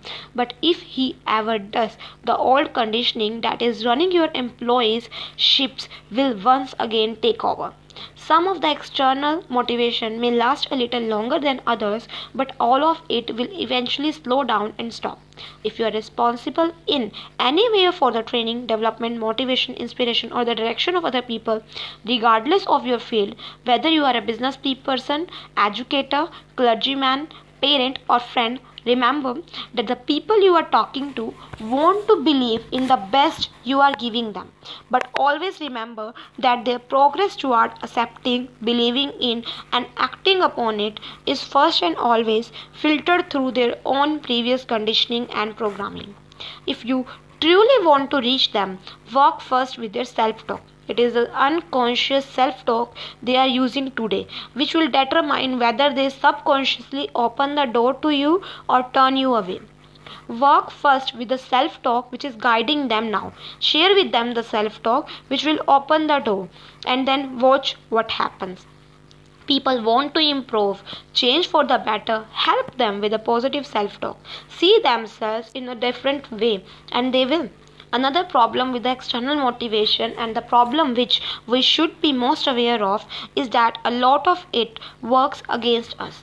Here is how it works. We go to a motivational talk, it's a good talk, and we get motivated and inspired.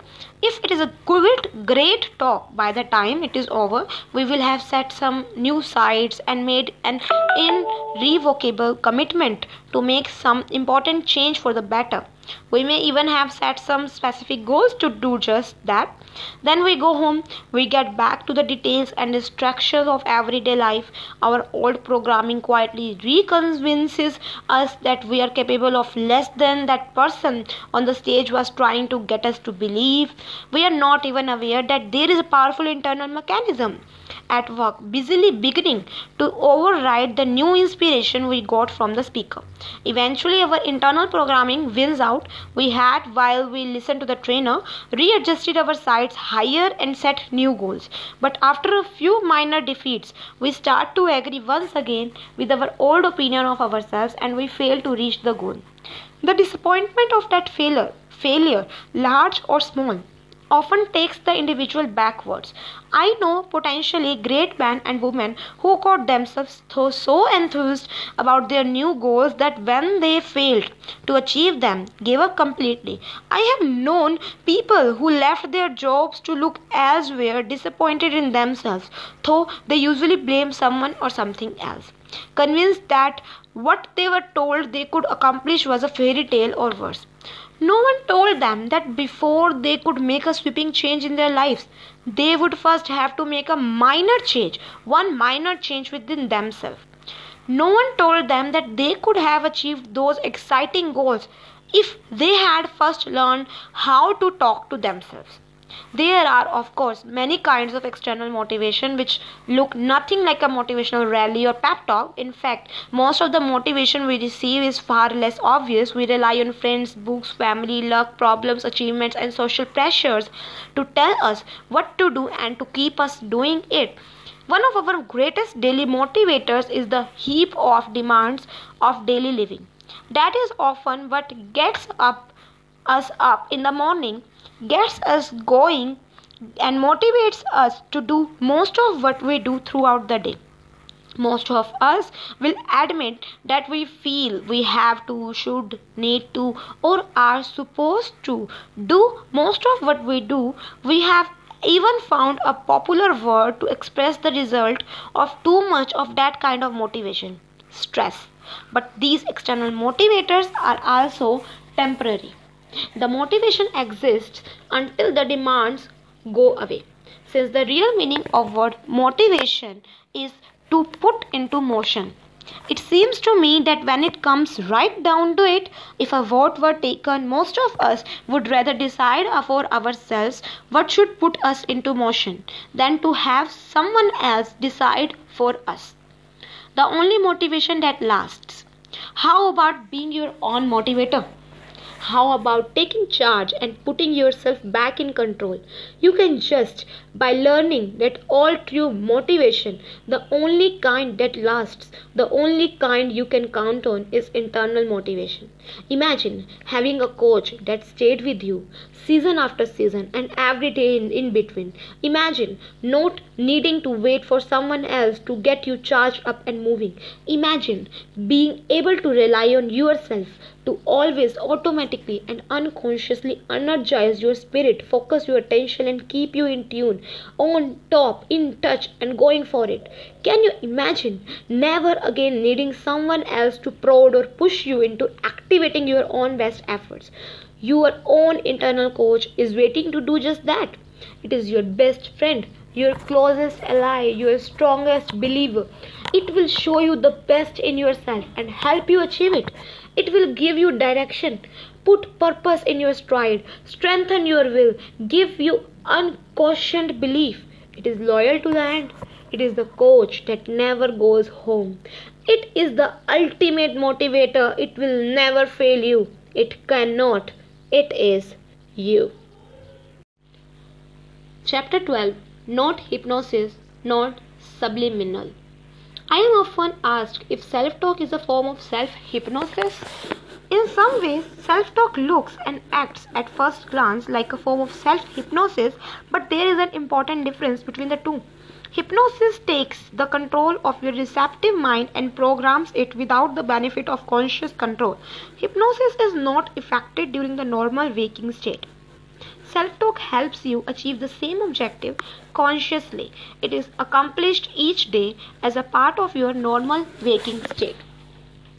Hypnosis requires the subject, you, to enter what is called a trance state, one of the several levels of consciousness which open doors to the subconscious mind. The verbal suggestions to enter the trance state can be given to you by someone else or with practice by yourself. Using specially worded tapes, you can enter the trance state on your own. In the field of psychology and in certain areas of medical science, there is still some disagreement about what exactly takes place when a person becomes hypnotized. Most researchers agree that when individuals are placed in a hypnotic state, they are more receptive to certain kinds of suggestions. There also appears to be less clutter between the conscious mind and unconscious mind. The distractions of the so-called conscious mind are reduced and the individual appears to be more open to subconscious suggestions and directions of various kinds. Some experienced practitioners in the field of hypnosis have concluded that hypnotic states are naturally states of mind. So natural, in fact, that according to them, we are hypnotically influenced daily by subtle subconscious suggestions of which we are not even aware. I have met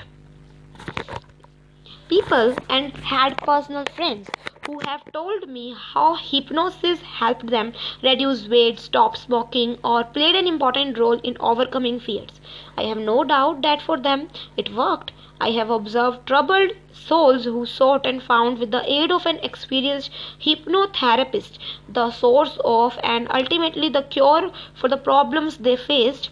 While there are medical doctors, psychiatrists, and psychologists who question hypnosis or denounce it as a pseudoscience, there are also other professionals in the same fields who attest to having used hypnosis to help their patients reduce pain, relieve anxiety, control stress, or change habits.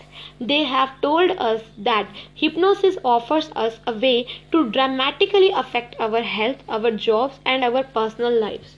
Their experience has taught us that many of the early fears about hypnosis were unfounded. When hypnotized, whether unknowingly or not, we will not suddenly fall prey to the wishes of some mental magician who tricks our mind into obeying his every command. Hypnosis has not won the overwhelming acceptance of the scientific community. There are, however, within that some same community of educated individuals, those who claim that hypnosis is not a fad espoused by the esoteric or non-chemical mental wonder drug which will cure all ills. Instead, these individuals view hypnosis as a legitimate tool which should be researched, perfected, accepted, and used as a contributing part of our modern day science. If you elect to use self-talk and to become a conscious positive self-talker, it is important that you understand why hypnosis is not a part of self-talk, even if hypnosis were to live up to the claims which some of its practitioners ascribe to it. The reason that self-talk does not use hypnosis for its effectiveness has nothing to do with whether hypnosis works or not. The reason has to do with something called responsibility. Personal responsibility. Taking responsibility for yourself. When I was young, I somehow got the impression that responsibility was a bad word. A lot of us had similar conditioning. We usually heard the word responsibility used in a way that was connected with somebody who was either doing something wrong or wasn't doing what he has supposed to do. Who's responsible for this? Was the usual adult question to the child when something got broken. When a teenager had done something wrong or wasn't living up to the expectation, the typical admonition was, why aren't you more responsible? And those questionable words of motivation were often capped off with, can't you take any responsibility for yourself? Somehow the word responsible was never connected to good things. It was always used when things were going wrong. Responsibility means something far beyond that, something much more important. Personal responsibility is at the root of everything we think, do, conceive, fail at, or achieve in our lives. So, as we see, personal responsibility is the bedrock of all individual action. Responsibility does not mean duty or burden.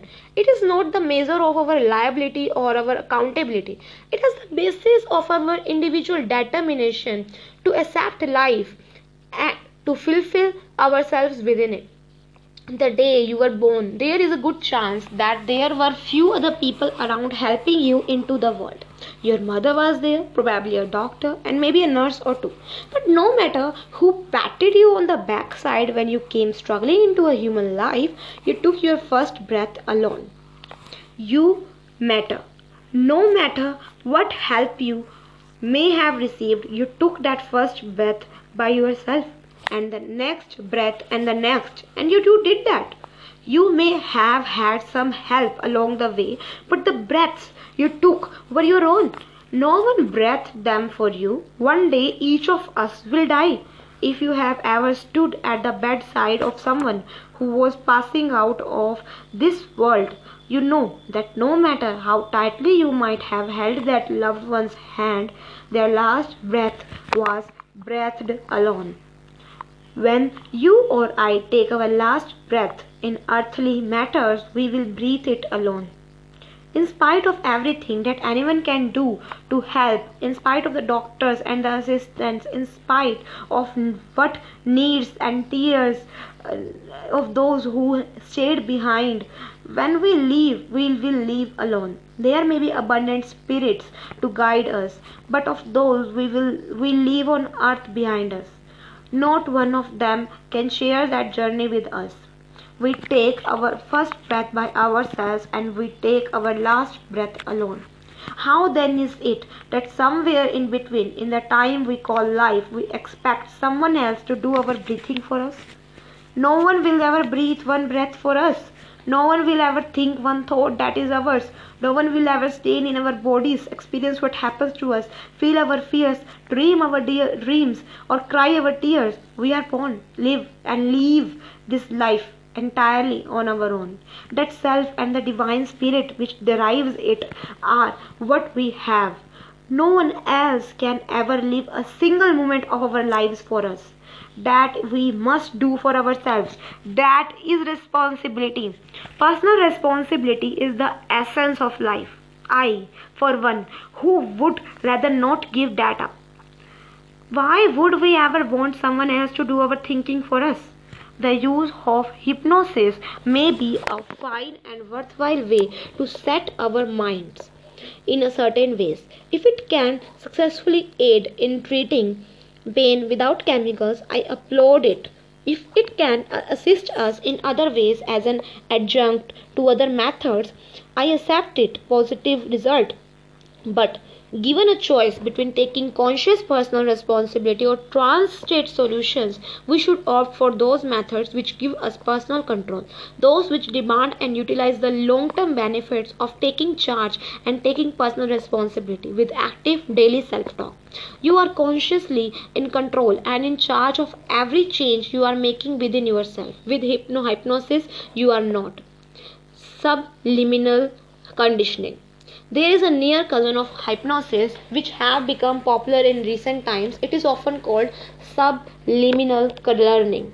The concept of subliminal learning works like this. While you are listening to a cassette of something of an ordinary nature, such as soft music, the sound of rain, or a soothing stream in the forest, you are also hearing unconsciously messages which have been subliminally hidden within or under the other sounds. An example of this would be a cassette tape of specially recorded music, which also has recorded into the soundtrack an inaudible a spoken message. You hear the music, but you do not consciously hear the voice which is speaking to you. It may be convincing you to lose weight,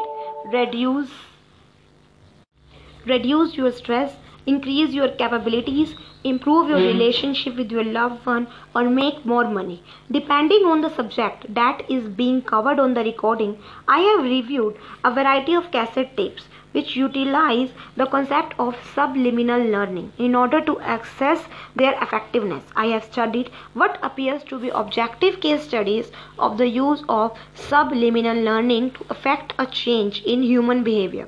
Does this kind of subliminal programming work? And if it does, is it the result of the actual subliminal message, or does it help because we think it is working? A kind of subliminal placebo. Most of us remember the stories from the 1950s and the early 60s when it was reported that movie theaters were inserting short subliminal messages into a film to get us to rush out to refreshment stand and buy a soft drink and some popcorn.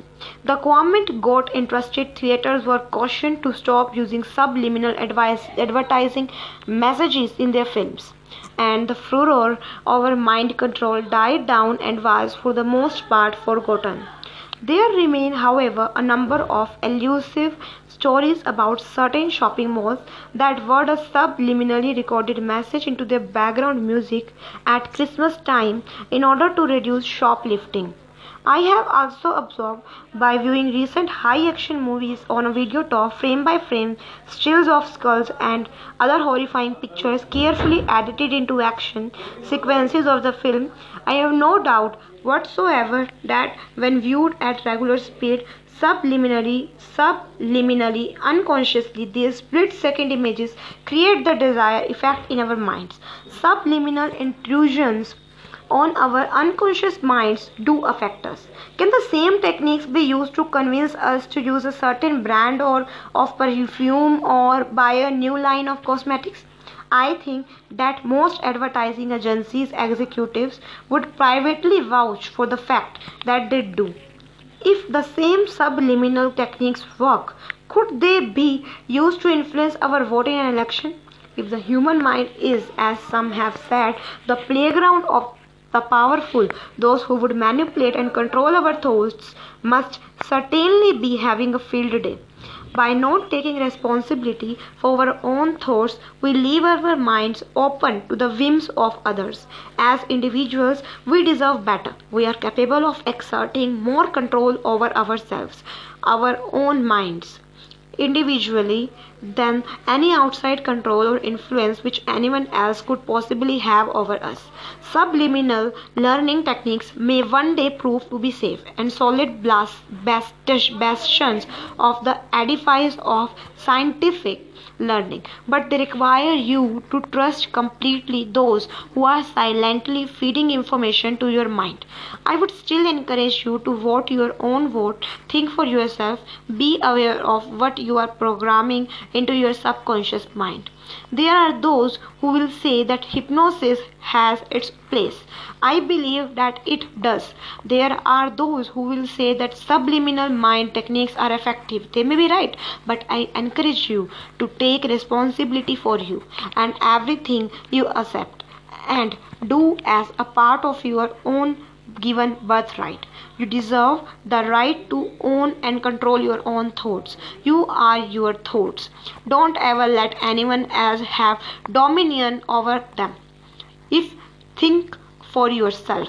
If you use self-hypnosis as a tool for your own growth, and it has worked for you in the past, and if you choose to use self-talk as a part of that tool, the combination of your own self-hypnosis and your new self-talk should work for you as well. If your meditation or your mantra of self-direction includes the words of self-talk, then your meditation and you will benefit from them. But always remember that some of the greatest minds, some of the greatest achievers which this earth has ever known, achieved their greatness with only 3 overriding attributes: spirit, conviction, and hard work. When you learn to talk to yourself in the right way, you do not need the conviction of a hypnotic trance to give you the inner strength that you desire. You do not need to wait hopefully for some subliminal message to convince you. Your own self-talk to your own inner self is and always will be your surest form of inner defense and inner strength. Combine that with your personal source of spiritual strength, and no one, nothing can override it. Use it. Employ the resources of your own mind. Call them to action. Think for yourself. Speak for yourself. Educate and program your own mind in the manner of your own choosing. No one else should do that for you. No one else has the right.